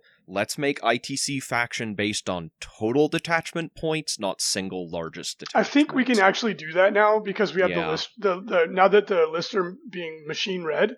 Right. Before I couldn't get people to read the description of the ticket that they bought for the event. Yeah, I know. Like you Reading is have, hard. it's so difficult to get people to follow instructions. Like Yeah. I can't really describe how difficult that is. well, But to Dude, now as give someone you an that's idea. read 8,000 lists now, Yeah. Yeah. I feel you. Yeah, but now I think it's an achievable goal. Now, one of the other things that people have been crying out for the most is best in faction to be pure. Like, Yeah. to get best in faction, you have to have 100%. That now that's a semi-achievable goal. I'm not sure if this is the year that we do it, but that's something that now that we have the wonderful tool that we do, it's something that's actually conceivable. Whereas before it just was not possible to do. Yeah, and this is on you guys too. So for you thousands and thousands of listeners, go to your TO and just say, hey, would you mind standardized listing, using the Best Coast Pairings player app and standardized lists for this ITC event, especially if it's a GT or a major, so that way we can do stuff like this. A lot of people who complain about the list diversity or the factions diversity that we talked about could easily be solved just by going to your TO and asking them to make standardized lists a thing. And the tool's only going to get better. Like the BCP guys are already working on a checker where you put your list in, it tells you what you did wrong. It's only going to get more user friendly as we go. Yeah, I mean, like I've been on this soapbox for how long have I been on the podcast? Like 6 months. About standardizing lists. It's just. Like, just to give you an idea, I know that I kind of underplayed how much work I put into this. I spent probably 42 hours going through lists to get this data right, and that was with BCP's help, right? That was with them sending me a bunch of data. It's just because even with the standardization, there were still a lot of people that didn't get it, and they did it slightly wrong, right? So the BCP app didn't trigger that it was wrong, but because they put a bracket in the wrong spot, all of a sudden it didn't trigger that there was a unit there. And things like that, right? So I really would love if we went to something where all of this was automated, where BCP could be like, I could look at the BCP stuff, and I know the BCP guys feel the same way, and they could be like, I can 100% guarantee this is every unit that everybody took, this is the proper faction for every single person. And I know there's something there to be said for we need a universal list builder, but baby steps, I guess, right? Let's move forward. The other part too, like the mission critical part, not only is it fun for talking about stats, not only is it fun for, or it just makes everything more transparent. It makes going to a tournament a more enjoyable experience because you know that you're playing against a legal list, etc. But it's absolutely coming as a playtester. I promise this data is going to make the game better. And it's going to go to the right place and influence the right decisions. And from just like a purely selfish perspective, like if for all of you out there who are like, why should I do all this for my tournament? Here's the thing. People care about hearing these numbers. And if Peter can't get any of the numbers on your tournament, we won't talk about it. So if you want your tournament to get attention, if you want people to care about what happened there, put all this stuff up, make it viewable, make it readable. Yeah, absolutely. Yeah, if I could never see another napkin with a list written out on it, it'd be so good. How about a screenshot of someone's phone who took a picture of their computer? Okay, listen, not all of us are Jeff Robinson. We can't pull off stuff like that regular. But still, let's talk about something else. What else do you want to hear about, Pablo? The next up on the faction analysis is finally, I think, something that we all want to talk about that we could probably deep dive into for 2 episodes, the faction versus faction data or faction versus faction analysis. How well is your faction performing against other people and other factions? Peter, cliff notes, keep it simple. Were there any key takeaways, any surprises jumping out at you for the faction versus faction data? I know we talked about it a little bit as we talked about the faction analysis, but anything else in particular? Sorry, I kind of hit on a lot of the big ones. There were some interesting things, like if you look at Thousand Suns, who I mentioned at the beginning, kind of had a very poor performance compared to where they have been, because Thousand Suns were sitting at an almost 60% win rate for a long time.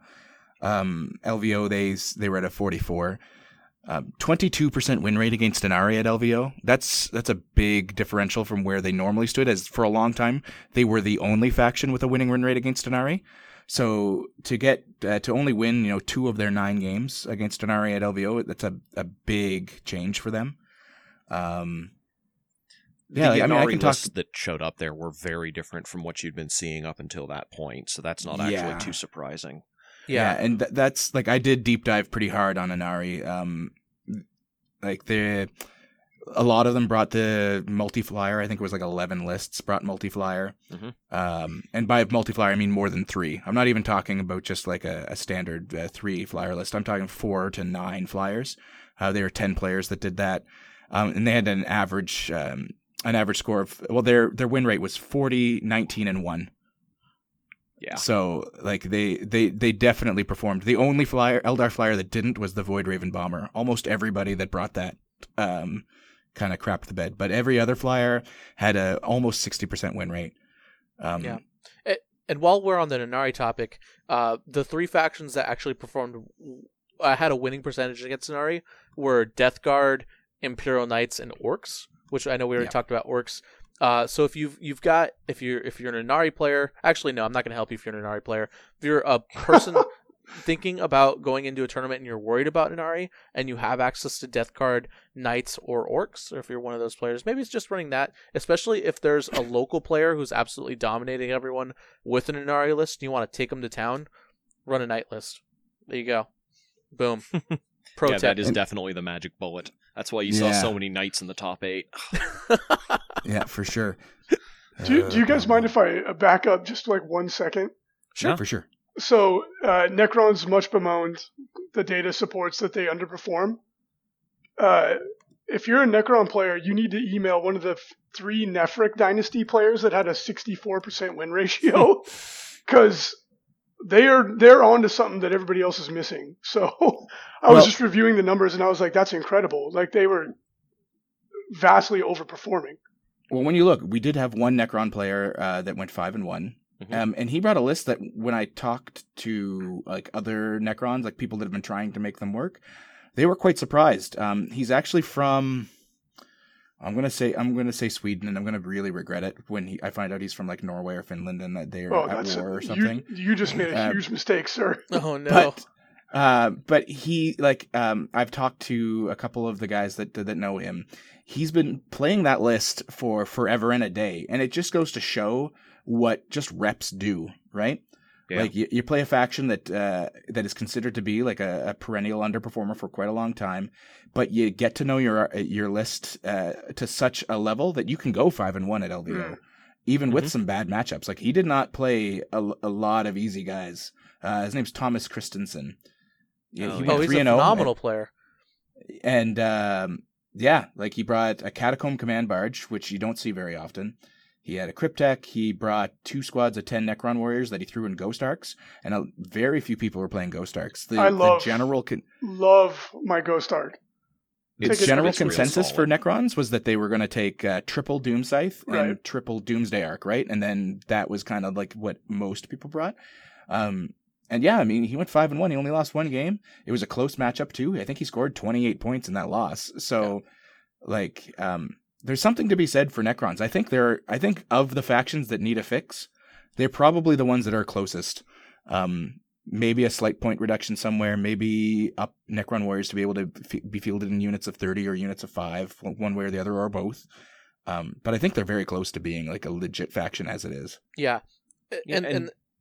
No, go ahead, Padua. I was going to say, part of the secret is they're the only faction that's allowed to bring vehicles because their vehicles are mostly immune to the Castellan.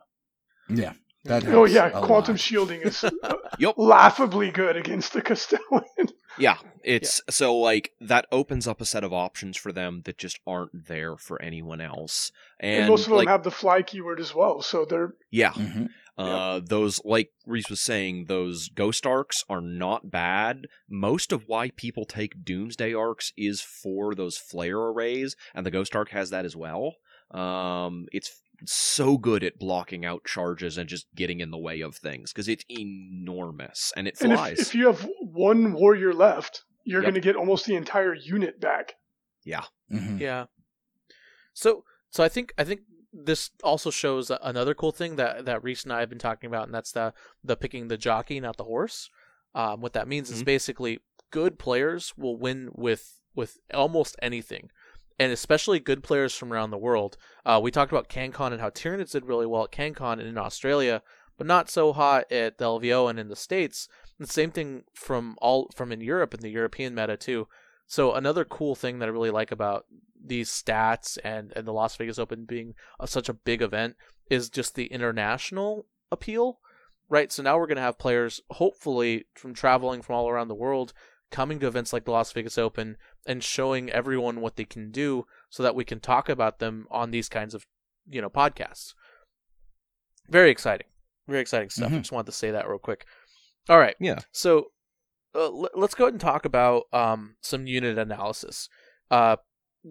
This unit analysis is basically what units were the most used units, and a lot of it's like funny tongue-in-cheek stuff. Like there are over 6,000 infantry models, or 5,978. almost 6,000 in astromilitary infantry models, which is silly to think about. There were more infantry models than people at the Las Vegas Open, and it was a pretty nice sized con. But Every doesn't that feel like it's true to the fluff? Like, Yeah. there's just oceans of guardsmen, and then next I think was like boys. I was like, oh, this is actually true to the lore of the game. And think about it financially. That's almost $18,000 in your crazy green US money in models. Hey, we don't use loonies and toonies. Get out of here. Hey, my Monopoly money is not up for fighting here, okay? I will send Jim Vessel and Alex McDougall down there, our two most righteous heroes, to deal with you if you wanna... Yeah. So anyway, so we'll let's do like a quick breakdown. I threw some tables together for Pablo of like the most viewed units by with troop choices included. Hello, and Peter. without obviously troops lose are him? going to be in most lists. I think you got too So excited. from a model count so perspective, he threw together some tables. infantry for some squads models were sitting that were at the most represented. 5,978. He broke There it were down from 4,296 most model count boys, period, and like you'd expect, it's mostly 2,889 troops. Gretchen, Your top 5 are infantry squads, 1,702 boys, cultists, Gretchen, 1,272 plague all bears, And then troops. Gene Stealers. 1,200 yeah, and gene then stealers. Gene I'm going to Stealers, which Peter was right when he said that Tyranny players should stop bringing Gene Stealers. They're clearly not working. No. Termagants should be higher than Gene Stealers. Yes. Oh, but the guys who didn't bring Gene Stealers tend to do even worse. Well, I mean, a lot of them is Gene Stealer Colt Gene Stealers, which do work. Yeah. But then it's Zangers, and then the one that was most interesting to me was Fire Warriors. Yep. The Fire Warrior horde has really caught on in Europe, and I think that it's starting to come over to America as well, which I called that one from the beginning, if I do mind patting myself on the back. No disagreement from me. Even like a basic Tau list is running at least 30 of them, just as a bare minimum. They're and so often a lot good. more than that. Yeah, they're so good for the points. It's a Point for phenomenal point. troop.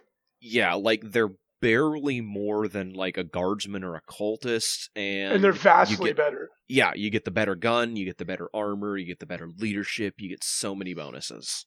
And I mean, Yeah. in Europe, there were multiple people running the like 120 to 200 Fire Warrior lists. Yeah, although Like- I don't think they've typically done all that well. Like not poorly. Like we're seeing like 3 2s, 4 1s. Yeah, But, I, you know, think they're not Manny going Chima went 5-0. 5-1. I think that was the best result they yeah? had.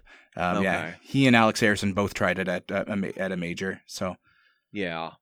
I've definitely seen it tried. I've never seen it go the distance. But, you know, that's not to say it's terrible. It just may not be the best list. Yeah, and in terms of model count, time model counts with that weren't troop choices, Ludas were by far the most Yep. represented non-troop choice Unsurprising. in 900 Luda models. Yeah. There, what does it come like 5 in a kit? Yeah. Yeah. and there's Or something. 908 of them It's- there. Yeah. Yeah, everyone's buying 6 kits for their orc army, and on top of like a billion orc boys kits. So Look at grotesques. They come in kits of 1. oh, Yeah, no. but how many of them were 400 Oh, kit actually bashes. grotesque? Yeah. Well, for sure, but still, Yeah. I'm going to tell you the secret. 458. Of those 458, I'd guess maybe 8 of them? 30 of them. No, 30. Because I know a couple guys who got the actual grotesque kits because they're But even mad people men. that get the actual kit still kit bash them, so it's not the same breakdancing monster. Yeah. Man, GW really messed up with that one. Like, they release all those gorgeous Dark Eldar kits and then the singular grotesque. Yeah. It's like, oh, really? Well, Couldn't make a well, you know plastic what? out of this Maybe- one? Sometimes I have been told that GW does on occasion listen to this podcast, so maybe if someone in GW is listening, we'll see a grotesque kit in a year or two. Maybe. With 3 of them, and all of them With are doing 3 different of them. breakdancing poses. Ooh, that could be like a breakdancing troop. Oh man! That'd be so good. Oh, I want one with his arms crossed and another one spinning on his Yes! head. It would be so good. Ooh. One guy's got a boombox on his shoulder. You're just So, describing my Slanesh army now. The HQ choice That was the most used HQ choice. Beat out Orc Commandos, Aberrants, Bulgrin, Company Commander coming in hot. 246 representations, only coming in a single command squad box. I would like to petition GW again. While I have you, GW, while I've got you with the spicy grotesque numbers, could you just make like a company commander like clamshell? Just so we $10, $15, whatever you want to price. I don't care. mean, 35 at the current rowing rate, but but I mean, again, these are all converted anyway. You buy one command squad, you make 5 company commanders if you want to. That is true. But I'm sure that people would buy for cheaper the single model of what, especially if it looks cool too. Especially if it's like a Primaris company commander. Oh, Primaris company commander. Let's just amend that slightly and make it a Primaris lieutenant, and they got 4 more coming out next month. Oh, true story. Ooh. I can't believe there was 788 mortar teams. Yep. Holy crap! It's a very popular unit. They only come in 9s, so. Shield drones, 678 of those. Dark Reapers. That's actually another huge number. I don't like drones in Tau personally, but many people brought shield drones. I guess I am wrong. Every Tau player is like just turned off the podcast. So I quit. Brian Pullen literally shorted out when you said that. God, some of these numbers are astounding. Yeah. Dark Reapers, 543 Dark Reapers. Yeah. Here's another big number. I don't think there are 543 Eldar left in the universe. Dark Reapers. That's a whole craft world of nothing but Dark Reapers. I think I know that one, yeah. Another big number is suck it. 147 Virtus Praetors. Oh, yeah. There were as many Virtus Praetors as there were Tau Pathfinders. I mean, so they come in the Custodes starter kit, right? So yeah. 512 Death Watch veterans. I mean, Death Watch are tremendously better, but I think that's literally half the Death Watch chapter. Yeah. Yep. Showed up to the LVO. Yeah. Oh yeah, I mean, I believe there were more Space Marines at LVO than exist in the 40K universe. That's probably true. Like literally true. And Death Watch are carrying on great. I mean, we didn't talk a lot about them. They were the best performing power armor faction, as I think they probably should be. It doesn't surprise me. They were almost at a 50% win rate. And when you look at specifically armies that just essentially took the battalion, the 1,000 point, like 3 squads of vets or 4, and a librarian and a watchmaster, their win rate was something ridiculous, like 56%. Like they performed very well. It was the ones that decided to break off and try extra stuff, which I think now is a better idea with Beta Bolter rules. But prior to Beta Bolter, you might have wanted to stick to kind of the basics. Sorry. Oh, go ahead. No, you. So I was just going to move on. Okay, good. Okay. Me too. So Pete There's also so much got, good stuff to talk about here, though. Like, insane is crazy, but we like don't have time for it all. 272 Scions? Who are these brave people? A surprising number of good players. Yeah. I know, but even at like 20 Scions a list, that means, there's a shit ton of them. Yeah, it's incredible. They're not bringing 20. They're bringing 30 and 40 with that new drop force. Fair enough. Mitch Pelham has been playing around with that a little bit, and I know a couple other guys have as well, and they've had some pretty decent success with it. It's not top tier, but like you can really put some hurt in when you brought 40 Scions with 8 plasma guns onto some guys. Yep. Yeah. I mean, do you want to talk about list representation? Because we went on model counts, but like lists. Yeah. Let's talk about list representation a little bit. So when you count troops, I mean, infantry squads, once again, the top of the like 146 lists that had guard, 142 of them brought at least one infantry squad. Wait, are you saying 4 guard detachments didn't have a single infantry squad? Just a heavy weapon. Yeah, or it was just like a heavy weapon squad. Just a single heavy weapon squad? Well, Jonathan Geiger, who was in the top 12, right? He brought just 2 Marauder destroyers and a Shadow Sword. So, yeah. Well, there's that too. So something like that. 79 lists had Castellans. There were actually 80 Castellans that attended. One guy brought 2. How did he do, by the way? Give me a second. I can tell you. I'm curious because that just seems so heinously over the top. Yeah. Have you ever seen the triple Castellan list? That shouldn't even be a thing. three Castellans in the Loyal 32. Oh my gosh. Oh my god, that fits? Yep, just barely. You have like 4 points to spend or something stupid like that. Knight Castellan. So there are Two 54 models. lists with Knight Gallants, which is actually a lot of Knight Gallants. He won 4 and 2, by the way, Reese, the one that brought 2. Well, I guess Wow. that when you have 2 crutches, you can go faster than if you just have one. Oh, I like that one. Harsh. Very harsh. Oh, forgive me for that one if you listen to this podcast. I like that one. No, Pablo's been way worse. So It's true. It's true. I should be PD foot in the mouth Pob. Anyway, you want to talk about gallants? Yeah.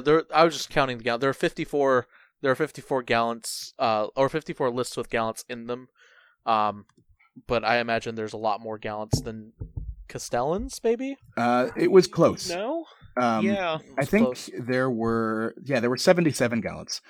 Yeah. Oh, 70 and 80 Castellan. Dang. But when yeah, you take gallants, you usually take multiples of them. exactly, you're taking Yeah. 2 or 3. Armiger Helverins, I believe, was the most brought tonight, but I mean, obviously, Yeah, it was like in almost every 85 No, or it's, the something. Castellan is number 1. Is there were 88 Helverins. Oh, Yeah. okay. Ooh, yeah, in my your bad. face. Yep. It's my, okay. Definitely. in my Slightly. face. They also only had a win rate of 48%, so it's not like they were destroying the meta. So, and that was with a number of them being brought with a Castellan. So, Mhm. So, we can move on. I'd like to move on to the most successful units overall. So Peter, amazingly, tracked the 25 units that gave you the highest overall win rate or the highest chance to win your game. Units that showed up less than 15 lists were omitted due to sample size. So these are not guaranteed, but these are the best chances for you winning for you winning your games. And if you are an Eldar player and you are underperforming, you can probably just make a list with all of these. Don't even worry about coherency. yeah, just make take the list. all of these models, and Yeah. you'll probably do okay. Yeah, that's Because there's definitely a how lot of- Eldar work. Like, Yeah. you could just sort of cram them into the enemy's face and just win every time. Yeah. Because T3 is always good enough. So it's before we do jump into it, one thing that really did jump out at me was there was a huge Eldar representation in the most successful units overall, with a sprinkling of like even like the Castellan or Imperium mixed Imperium units or any of the other factions too, which is really really interesting. I think I don't know what that says. Maybe it kind of points to the Eldar list not having a lot of variety, but I don't know. I don't know what it means, and maybe Peter can help me out. Well, But- just Eldar in general did very good at the tournament, and they do general. Yeah. And overall, That's they true. do well. But if you look at these units, for the most part, they're what you saw in the big Inari lists, right? Storm Guardians, because they're a ridiculously cheap troop. So cheap. Yeah. And I mean, a 65.38% win percentage. So obviously, the people that were trying to save points were the ones that brought them, and for good reason, right? Yeah, they're the highest performing single unit in a list. Yeah. Eldrad Ulthuan was next up at just under 61%. He showed up in 40 lists. All of them performed, whether it was Inari or not. Spirit Seers are next, and Nevrain. So, of course, you get your triumvirate of HQs that Inari are going to take. And then next up was Vultures, a devastating Astra Militarum unit. Yeah. Right? Almost a Interesting. 59.5% win rate. How many vultures were there? There were 16 lists that brought vultures, and I believe Oh, wow. they all brought either 2 or 3 for the most part. That's So more are you vultures than telling me I a unit expected. that can fly and has 43 shots is good? No, With that's not what I'm orcs saying at all. around? That doesn't make Come any on. sense. Okay. I don't know. I'm not the smartest guy in the room, but I think you need to explain this to me a little better. Well, Yeah. well, I think you just explained it for the crowd. So yeah, there were 16 lists, 30 vultures. Their record was 55, 37, and 3. So they just shy of a 60% win rate. Succubus was in 6th place. Yep. The highest win percentage of a Dark Eldar list, which was just the Succubus. I imagine one Dark Eldar player went 0 and 6, did not run a Succubus, but Well, they did it wrong. they did it wrong. Well, there were a lot of succubus in Ari lists as well, right? For the That's true. Shardnets and general trickery of Well, what's the one where they die? They do like D6 mortal wounds to whatever killed them. I forget the relic is called, but yeah. So that's another shenanigan they can pull. Like, there's so many. Many. And they're also just a cheap HQ to keep your battalion bound, which you saw a lot of mixed Dark Eldar detachment with a succubus and a homunculus. One of the relics, a homunculus for another one of their relics, and then 3 squads of troops for Agents of Vect. Yeah. A very, very common detachment. It was. When you look at like Dark Eldar, there's a lot of them that are mixed, and that's essentially what it was. Then you have Astropaths, essentially the number 2 performing guard unit. Cheapest psyker in the game. Exactly. And then you have Razorwing Jet Fighters. Triple Dizzies are pretty exciting. Warlocks, Shining Spears, still a performer, 58.4% win rate. Crimson Hunter Exarchs, Dire Avengers, the ever vigilant Bulgrin at a 57.39% win rate. And there were 129 Bulgrin, I believe it was, that showed up. How were there not more? I don't understand. I've been saying it since the edition came out that Bulgrin are stupid good. Like, how are there not more of them? That's the part that I don't understand. I don't understand that either. I mean, they're ridiculous. They don't need anything besides a priest, and that's it. And they'll kill anything that they go into combat with. And until Genestealer cults get fact, you can give them orders. Well, yeah, I wouldn't plan on that. I'm assuming the fact comes next week. But anyway. Bulgrin, like I think the only weakness to Bulgrin these days, now they can't get that 2-up invuln, is the existence of the Castellan. It even so, they're sure with two rerolls. Yeah, I'm not saying if they're the Castellan bad. shoots your Bulgrin, you won. Like, you're like, yay! Thank you for not shooting my wyverns and basilisks and all the things I need to actually win the game. Yeah. I think the assumption is at that point it has already killed all your wyverns and basilisks and everything but the enemy Castellan, so you're better off killing that. But yeah, like they're a monster of a unit, just like Grotesques. Like they're just so hard to get rid of, and they kill so many things. They hit so hard. I've had a unit of 5 kill Mortarion in 1 round of combat. Like they're foolish. Without exceptional dice either. Like they're absolutely they're foolish that good. And then let's just talk, I guess for the rest, let's just quickly talk about the ones that aren't Eldari. So Ahriman had a 56% win rate. Bit of a cheat here. That's Ahriman on foot. I did split them up because I wanted to track how he did on a disc versus on foot. And the Ahriman on foot did far better. He was brought in just over 20 lists. The one on a disc, I believe, was brought in at 30-some, and he only had like a 50% win rate. That's interesting. Still good. Why would you guys guess that is? Just less points?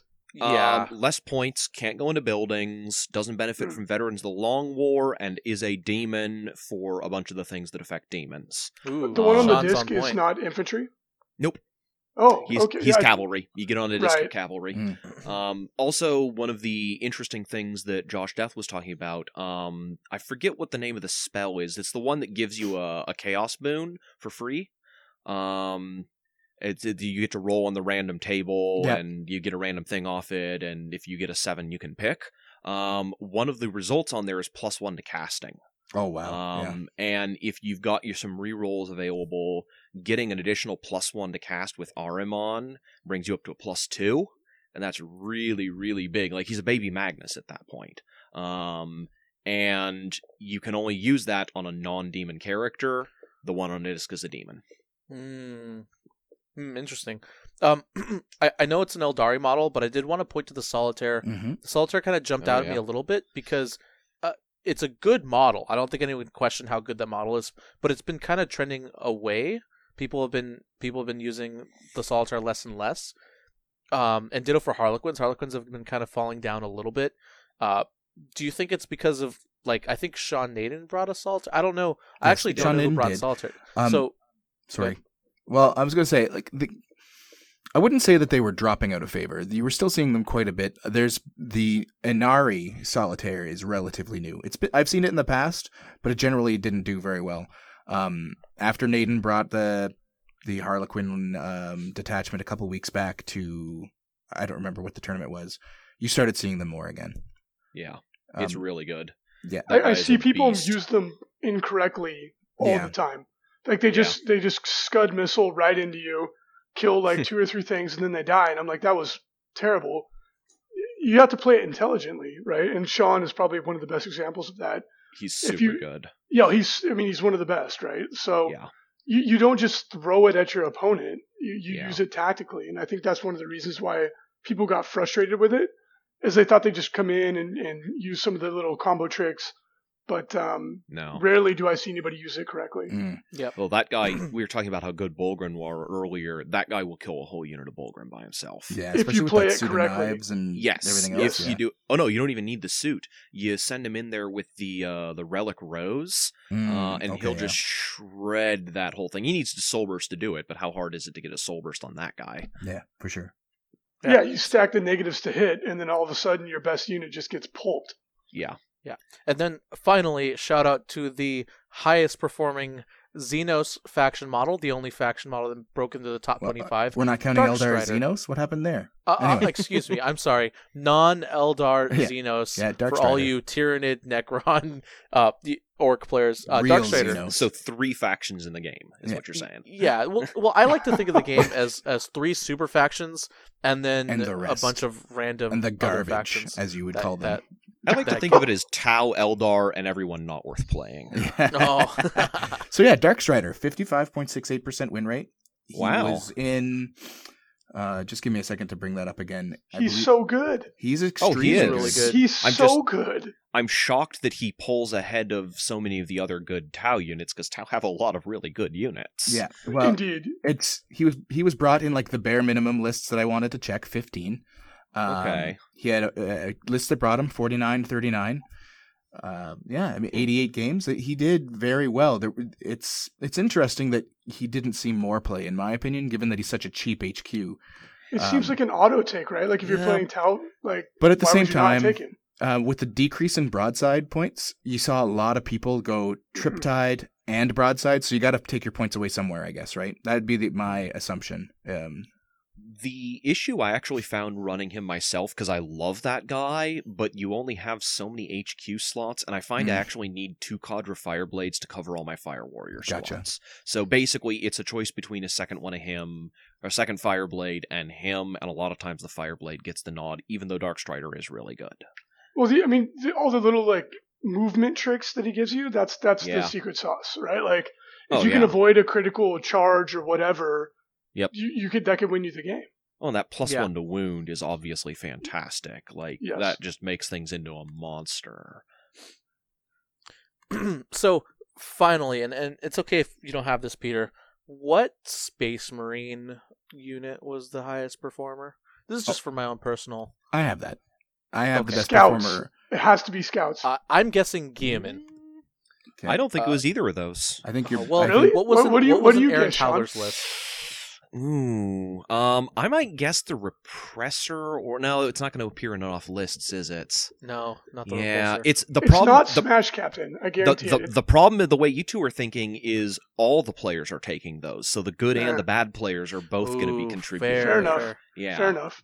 I don't know what it is, but I don't think it's either of those. Peter, why don't you enlighten us? Okay, so if we don't count the Smash Captain, because I combined all of the Smash Captains into one, I was more interested in. Oh, yeah. Smash Captain was at 50.38% of win rate. It was the Scout Ooh. Squad as Aha! Really? Oh, okay. a perfectly even 50% win rate. Wow. The scout is the most tactically versatile. It's one of the best units in the game. Period. in Oh my God, opinion. yeah. They're Now- so good. It does so much. Yeah. If you ignore my minimum of like 15 lists, the Venerable Chaplain Dreadnought showed up in 3 lists. There were 4 of What? them, and he had a 72.22% win rate. What? the venerable Chaplain Dreadnought. What am I missing? Educate me. Like, what am I missing here? He was only in 3 lists. Like that. Was, Oh. Yeah, Yeah, but and he was in 3 lists. but he also With can the take a 70 bunch win- of weird relic garbage to do all sorts of kooky stuff with him. Yeah. I'm sure that was guess. part of it. And I believe 2 of them were Space Wolves. And like he was one of Oh, the 2 yeah. Space Wolf players that did well, so that Yeah. helped, right? So, Okay, because he's You- basically old One Eye. yeah. I need to know, venerable Chaplain Dreadnought players, email me, Yeah. frontlinegamingpdpop@gmail.com. Teach me your ways.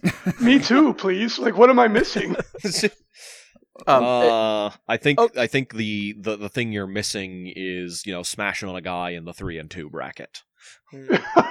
Oof. Fair No, enough. no offense, dudes, but like that guy was clearly not making it into the finals. So like Andrew Dickinger brought 2 of them as Death Watch, so that's Oh, definitely part of it. interesting. Interesting. Yeah. What war gear did he equip it with? I'm so curious now. Well, now you're gonna make me look up lists. I don't Oh, think no, it it's, really- it's okay. It's okay. Don't worry I about don't it. think it And even then has any if- options. If you Daniel want to look Ye up- went 5-1 with Space Wolves with it. He was the guy that Wow. brought the yeah. Falchion. Yeah. Super Well, I Heavy. think the Falchion might have had something to do with that. I don't know. And then Oliver Byler ran regular Space Marines, and he from brought Australia. he went 3-1-2. So yeah, like three lists that did all of them with winning win rates. Brought Yeah. this. Okay, now I got to chaplain. do some research because I am very curious. Yeah, and if you guys want to do your own research, you can always subscribe to the Best Coast Pairings player app, and you have access to all of the lists on the BCP app. I imagine a BCP app is going to be much more valuable coming into the new ITC season, so check that out.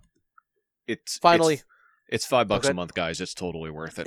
it's Yeah. completely worth it. I you use get it access to run a to this podcast. vast database of knowledge. Yes, absolutely. Okay, finally, we're almost there. ITC player analysis. So this is, we've talked about the factions, talked about the units. Oh, did we want to So, talk about the Castellan real quick? I know everybody wants to talk about the Castellan, or do you want to save that? Is it good? Well, I if you, heard it's if good. you want to, It may have done well. Peter, is there anything? Do you think that we haven't that might be surprising about the Castellan? Well, let me talk. I'll talk super fast, and then people can slow down the recording and figure out Okay. what actually happened. Okay. So Castellan appeared 80 times in 79 lists. Average win rate of 56.09%. 56 of them were run as House Raven. The House Raven ones had a 59.6% win rate. If you didn't run it as House Raven, a 48% win rate. Oh man. Mhm. So the 23 that tried other houses, most of them went Tyrannus to try and make him a zombie. Did not work out. Surprisingly, the best performing knight was not the Castellan. It was the knight, Cerastus Knight Lancer. 6 lists brought it and had a 65% win rate. Where it had its biggest impact was with Guard. Guard with the Yeah. Castellan had almost a 58% win rate, 57.76 versus a flat 50% win rate without it. Interestingly enough, and here's the last bit of tidbit, Imperial Knights with the Castellan actually did worse than without. Mhm. Barely, but yeah, it seemed like they were at a 55.5% win rate if they ignored the Castellan, 55.2 with a Castellan. The end. That makes sense actually. So knight lists, I've noticed with all the knight lists I've designed, it almost doesn't matter when it comes to a point what knights you pick, as long as you pick like a knight gallant equivalent or a knight gallant, a shooty knight, whatever that shooty knight is, and then whatever else other knight you want, plus Astrum Alterum or whatever allies you want to add. The knight lists perform kind of the same. And I know knight players might fight me on this, but fight me back, guys. I've been playing this list for a lot longer than all of you have. And the knight lists they just play the same, no matter what relics you give them. Well, and this is you just for only have pure so knight many lists, not options. that's true. Junior on my team, he's switching to that exact formation that you just described, Pablo. Like he's dropping the Helverin and all of his Death Company for the Crusader, because he's Yeah, got the Crusader's a Valiant, beast. the Gallant, and the Crusader. Yep. And that combo It's is the best. so good. Mhm. Yep. I find that the Crusader no one even bothers shooting it because they just can't. Yeah, even Castellan lists have a hard time killing one or two knights before they get to you. And the secret sauce is you put one knight in their face and blow up and Yep. kill all their stuff with all the mortal wounds, which Yeah. is dumb. It's a stupid strategy, but that's really the only way that list cheats out wins against the best lists. And In my one experience, other, the multi-knight list defeats the single Castellan list. Yes, it does. Unless you're playing Brandon Grant and you're me, then Well- then you lose by like a few points. And you Skynet cry. will beat you with a couple pieces of bubble gum and like some loose change that he pulled Yeah. out of his pocket. I'm Yeah. quite sure. And one other interesting factoid about knights in general, the Knight Warden actually was the third best performing knight of all the knights. Really? Get out of here. Yep. No, It had Warden's legit. It had I'll just pull it up again real quick. I believe it was almost a 55% win rate. Over a gallant? Yeah. Yeah. Well, no, the Gallant was number 2. It was the No, the Cerastus. Gallant is Wait, I Oh, thought sorry, no, Castellan- not the Gallant. Sorry, I'm talking about the Castellan. The Lancer was 1. The Castellan was 2, and then the Warden had a 55.09% win rate. Wow. The Gallant had a 52%. Wow. Well, I guess I just never over. would have guessed that. Yeah, Yeah. the Warden actually had performed, and the Warden wasn't in a small amount of lists. It was in like 22. Yeah, it's the lists. third most or fourth most night. It's usually up there in terms of Yeah, most picked nights. there were 22 of them in 19 lists. So Do yeah. we know if they were taking the Relic Gatling cannon? Oh, I'm That sure. I do not know because most people wouldn't include that in their list. Right. yeah. But it's so good. Gosh, it's It so It good. is. Well, yeah. and it's the thing to remember is like it's got the best gun, the Gatling cannon, Right. and then it's also got most of the melee options that the Gallant has. It's not quite as good as a Gallant is, but it's like 80% of the way there. And it can squeeze somebody to death if you really want them to. Yes, That's actually Death a good Grip point. I is played against nasty. a double Warden list at a tournament, a GT, I don't know, a couple months back, and it was devastating. The two of Yep. them together, it was so difficult to overcome it. They clean up. Yeah, they do. So that's all I really wanted to say. I wanted to just make sure we got that in there because I know a lot of people are way more interested in the Castellan than anything else, regardless of like how much we talk about it. We could do Well- a 2-hour podcast about the Castellan, and people would be like, "I would like to hear more about it." The Castellan should come with a black cowboy hat that you have to put on Yeah. when you put it on the table. And people would wear the black hat. I know I would. Yeah. You should get a little one that goes on the Castellan as well. Ooh. But Can yeah, you're we get absolutely right boots about and that. Spurs to go with it too. Like I like this conversion now. You make me want to buy a Castellan. So, okay, so let's go ahead and move on to players now. So this stat's pretty cool, and I know you wrote this out, Peter, but I kind of want to take the reins a little bit here. You tracked how the top, so all the players that were in the top 150 in the ITC, out of all of them, 84 of them showed up at the Las Vegas Open, which is actually a lot. That's a really big number. You tracked their win rate and their stats across the tournament, and they had a combined win rate of 70%, which is higher than Inari as a combined faction. It means that your top 150 ITC players were truly the best at the tournament. They were in the top 70%. 31 of them were in the top 10% bracket at the end of the event. And if you remember, there were 690-ish players. So your top 10% bracket is 5-1 or better. So 31 or roughly 1 in every 5 players in the top 150 went, 5-1 or better at the Las Vegas Open, which is incredible. And then 4 were within 10 spots of. When you mean 10 spots of it, do you mean like 10 spots of the top tables or top 8? Of the top 10%, right? 4 more were within 10 spots of being in the top 10%. Okay. So in the top, say, 76 players at the tournament, there were 35 of them were from the top 150 at ITC. And that is with only 84 of them showing up, right? So there were 66 guys that couldn't make it either because they were from overseas or whatnot. Right. Yeah, So almost half of them made the top 10%. exactly. And Jockeys, not horses. yeah, exactly. It's a big deal. And their breakdown, I mean, other than Blood Angels, they brought everything. Yeah, these are the best. These are the creme de la creme of their factions, playing their hearts out, not only for the best in faction, but for winning the event. Because I feel like the real big drive for having such a big event is a player performing and making the top 8 with a unique list, kind of like what Mark Wright did last year with his Blood Angels, and this year with Will Abelies making the top 8 with his kind of unique Tau list. He didn't rewrite the wheel or anything, but He brought Anchi. That's cool. it is He cool. brought It's Kroot. different. He bring brought Kroot, Kroot. yeah. He did bring his own spicy flavor of Tau. Mhm. But the other crazy thing is the rest of the field. So basically the other 600 plus players performed at a 49.68 win percentage. Which is win expected, rate. right? You'd Yeah. expect it to be close to 50. Yeah. Once you pull out, 80 of But them. Peter, can I ask you a quick question? Correct, yes. What does the blue and the orange bar represent? Yeah. So the blue in this graph that you guys are looking at, which the people cannot see, the blue is the primary factions. So that's what they brought as their primary. The orange is if they were brought as a secondary detachment. So the only Codex factions that didn't have somebody from the top 150 bring a list were Grey Knights, which had no primary or secondary, and Yeah. Blood Angels, which did have I believe it was 8 people brought a Blood Angel secondary from the top 150, but no one brought them as a primary. I wonder if it was Smash Captain and Scouts. It generally was. You should not be surprised. I'm surprised. So Shocking. There was a death of Mephiston, I will say that. Mephiston used to be almost up there with Smash Captains, and I believe only 3 or 4 people brought him to the tournament. he went up in points in chapter approved. Exactly, That's probably he went up 15 why. points, and that's just too much for people. Yeah, you're paying not for me. 35 over a Smash Captain. That's a lot to ask. Yep, it's true. He gives a lot over a smash. Anyways, 36. I've got a love affair with him, but He's cool.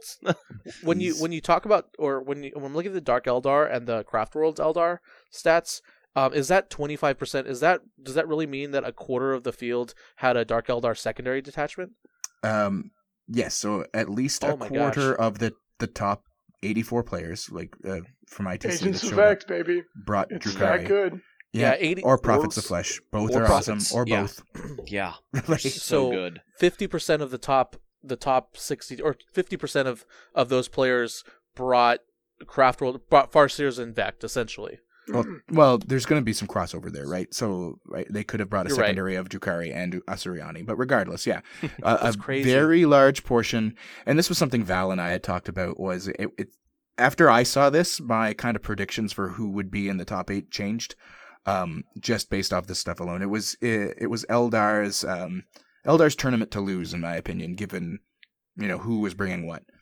It's the Eldar just as a whole are so incredibly good. Like Harlequins Yeah. are a bit behind the rest of them, but Dark Eldar, one of the strongest single faction books, even ignoring its allies. Ynnari, easily the single strongest faction.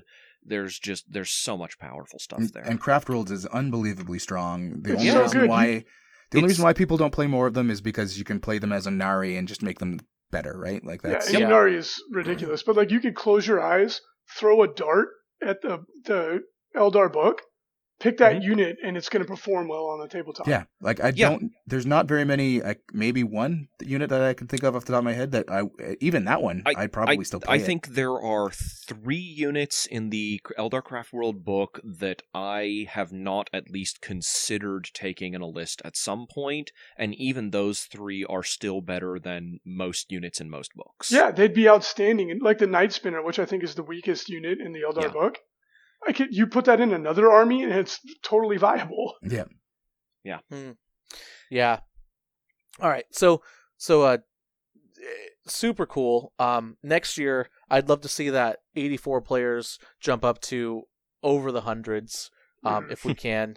I know it's tough. I know it's difficult to make it out to the Las Vegas Open. Go, Reese. I was just going to say that the thing that I'm most excited about this stat is that it finally quantifiably puts to rest the idiot argument that the game is based on writing a list over player skill, right? And I know that this data is only going to be compounded and reinforced as we go. The top players win with pretty much whatever army they choose to win with. Like this just proves it. Like you can't just take a net list and go win. You have to practice. Yeah. Although, let's also be fair, good players bring good lists. Yes. It becomes but they're a not self- always going to be the same list. Like they will. It often becomes a bring their own self-fulfilling weird- prophecy for sure. I Yeah. agree with you. So- because like you do get guys like Sean Naden who bring just absolutely bizarre stuff, but he knows what he's doing when he brings that list. Like he pulls it together. Yeah. Player skill is the single most powerful determinant Yep. in victory. Yep. Like Yes. that is factual, right? Like Oh. and now we have data that we can look at and go, yeah, if I practice, I'll win more. That's Yeah. it. And Yeah. I'll bet on a good player with a bad list over a bad player with a good list any day. Absolutely. Any day. For sure. Yeah. Yeah. Which is why it's important to listen to this podcast. It's competitive 40K podcast, Chapter Tactics. Peter, you have the stats on how much listening to Chapter Tactics ups your win percentage, right? Pablo said not to talk about it. Okay, yeah, it's we're not allowed to tell you that it ups your win percentage by a straight 10 points after the first episode, but you can guess. It also know, makes you more handsome. I will say that Oh, that's that, true for sure. Yeah. 4 out of the 8 players in the top 8 have been on a Chapter Tactics episode, Mm-hmm. and I hope I'm throwing this number out there. All 8 have listened to a Chapter Tactics episode. Therefore, if you listen to a Chapter Tactics episode, You'll you make have top a 8 at 100% LVO. chance of Yeah, you're making the top 8 at guaranteed LVO. to make top 8. Boom. I think the It's one of the takeaway though factors. is if you educate yourself, Yes. you're going to get better at the game. Yeah, absolutely. And For sure. Chapter Tactics isn't the only competitive 40K podcast out there. You've got tons of other good podcasts. You have In the Finest Hour, Best in Faction, TFG Radio, sometimes Signals from the Front Line. Harsh. The Eesh. but- Scaredcast. There's yeah, so many. Scarredcast. There's We could tons talk of for them. There's, days. There's a lot of them. right. And one day I will have that awesome podcast episode where I pump up all those podcasts, but that's not going to be today. It's just The 2 hours point of is- you reading a list. Yeah. Nothing else. The point is that if you want to get better at the game, listen to these podcasts and educate yourself, like everyone said. And you can maybe be one of these top 150. Also, if you No, go ahead, I Sean. was going to say, and like Reese has said several times, practice, get in those reps. That really makes a difference. Yep. And go to Daka and look at what everyone's Uh, saying. And don't do that. Peter, Just no. do the opposite. Wait, let me finish. Okay, Opposite. all Let right. me finish. So go to That used Daka, to pull that the hurts top my 10, heart. and then That- don't do what they say. That used to be the place that you went as a competitive player. For sure, it was the only place. I wasn't in a place to be competitive, and I still went there to read all the complaints. But you still at least got that used what was to be supposed to the happen. only place, and then the blogosphere exploded, and all of a sudden, And now everyone and his dog has a podcast. I mean, my mom podcasts about 40K now. Really? So, What's the address? yeah, I was like, I'm interested in hearing this. I'm the mama of the Falcon. Yeah. All right. So, I think this is a great time to end the episode on. Thank you very much, guys, for coming on. Reese, Sean, and the Falcon. If you It was are good to be listening to on. this episode and you'd like another place to talk about awesome tactics with everyone, join our Patreon, where the new Chapter Tactics Facebook group is popping. People are asking more and more questions. Hopefully, after this episode, we'll get some more people in the Facebook group where we can talk about lists, strategy. You can talk to any of the co-hosts, Jeff, Val, Sean, Peter. Get their input. Obviously, they're not always there 24/7, but that is where they are hanging out more and more. So if you want to talk to them there. Also, you can still get that awesome exclusive Forge World Sanguinus model if you become a standard patron for Chapter Sanguinius. Tactics. Sanguinius. You know what I mean, guys. It doesn't rhyme with penis is the whole problem I have with this. Anyway. Oh, I know Robuti. that's not true. Sanguinius model. If you want to win that, I'll announce the winner of that giveaway at the end of the month. So go ahead and check that out. Also, don't forget to go to frontlinegaming.org, where you can purchase all the good Games Workshop products like those infantry squads and Knight Castellans, so you can win games. Go to the secondhand store if you don't want to spend as much money, and of course check out In the Finest Hour, In Control TV, and 40kstats.com for more good 40K content. Thanks so much for everyone listening to Chapter Tactics. You guys, the love and support that not only that I had, but also Reese had at Las Vegas Open. I think Reese would agree was very humbling and is always very humbling. And this community is the best community that I've ever been a part of. And I'd just like to give a little hint before we go, a little teaser. I have some big plans in work to give back to the community in a big way. I'm really excited. I can't say anything yet, but you guys are awesome, and I look forward to making more awesome content for you guys. Thank you very much, and have a good one. Bye-bye. Thanks for having us.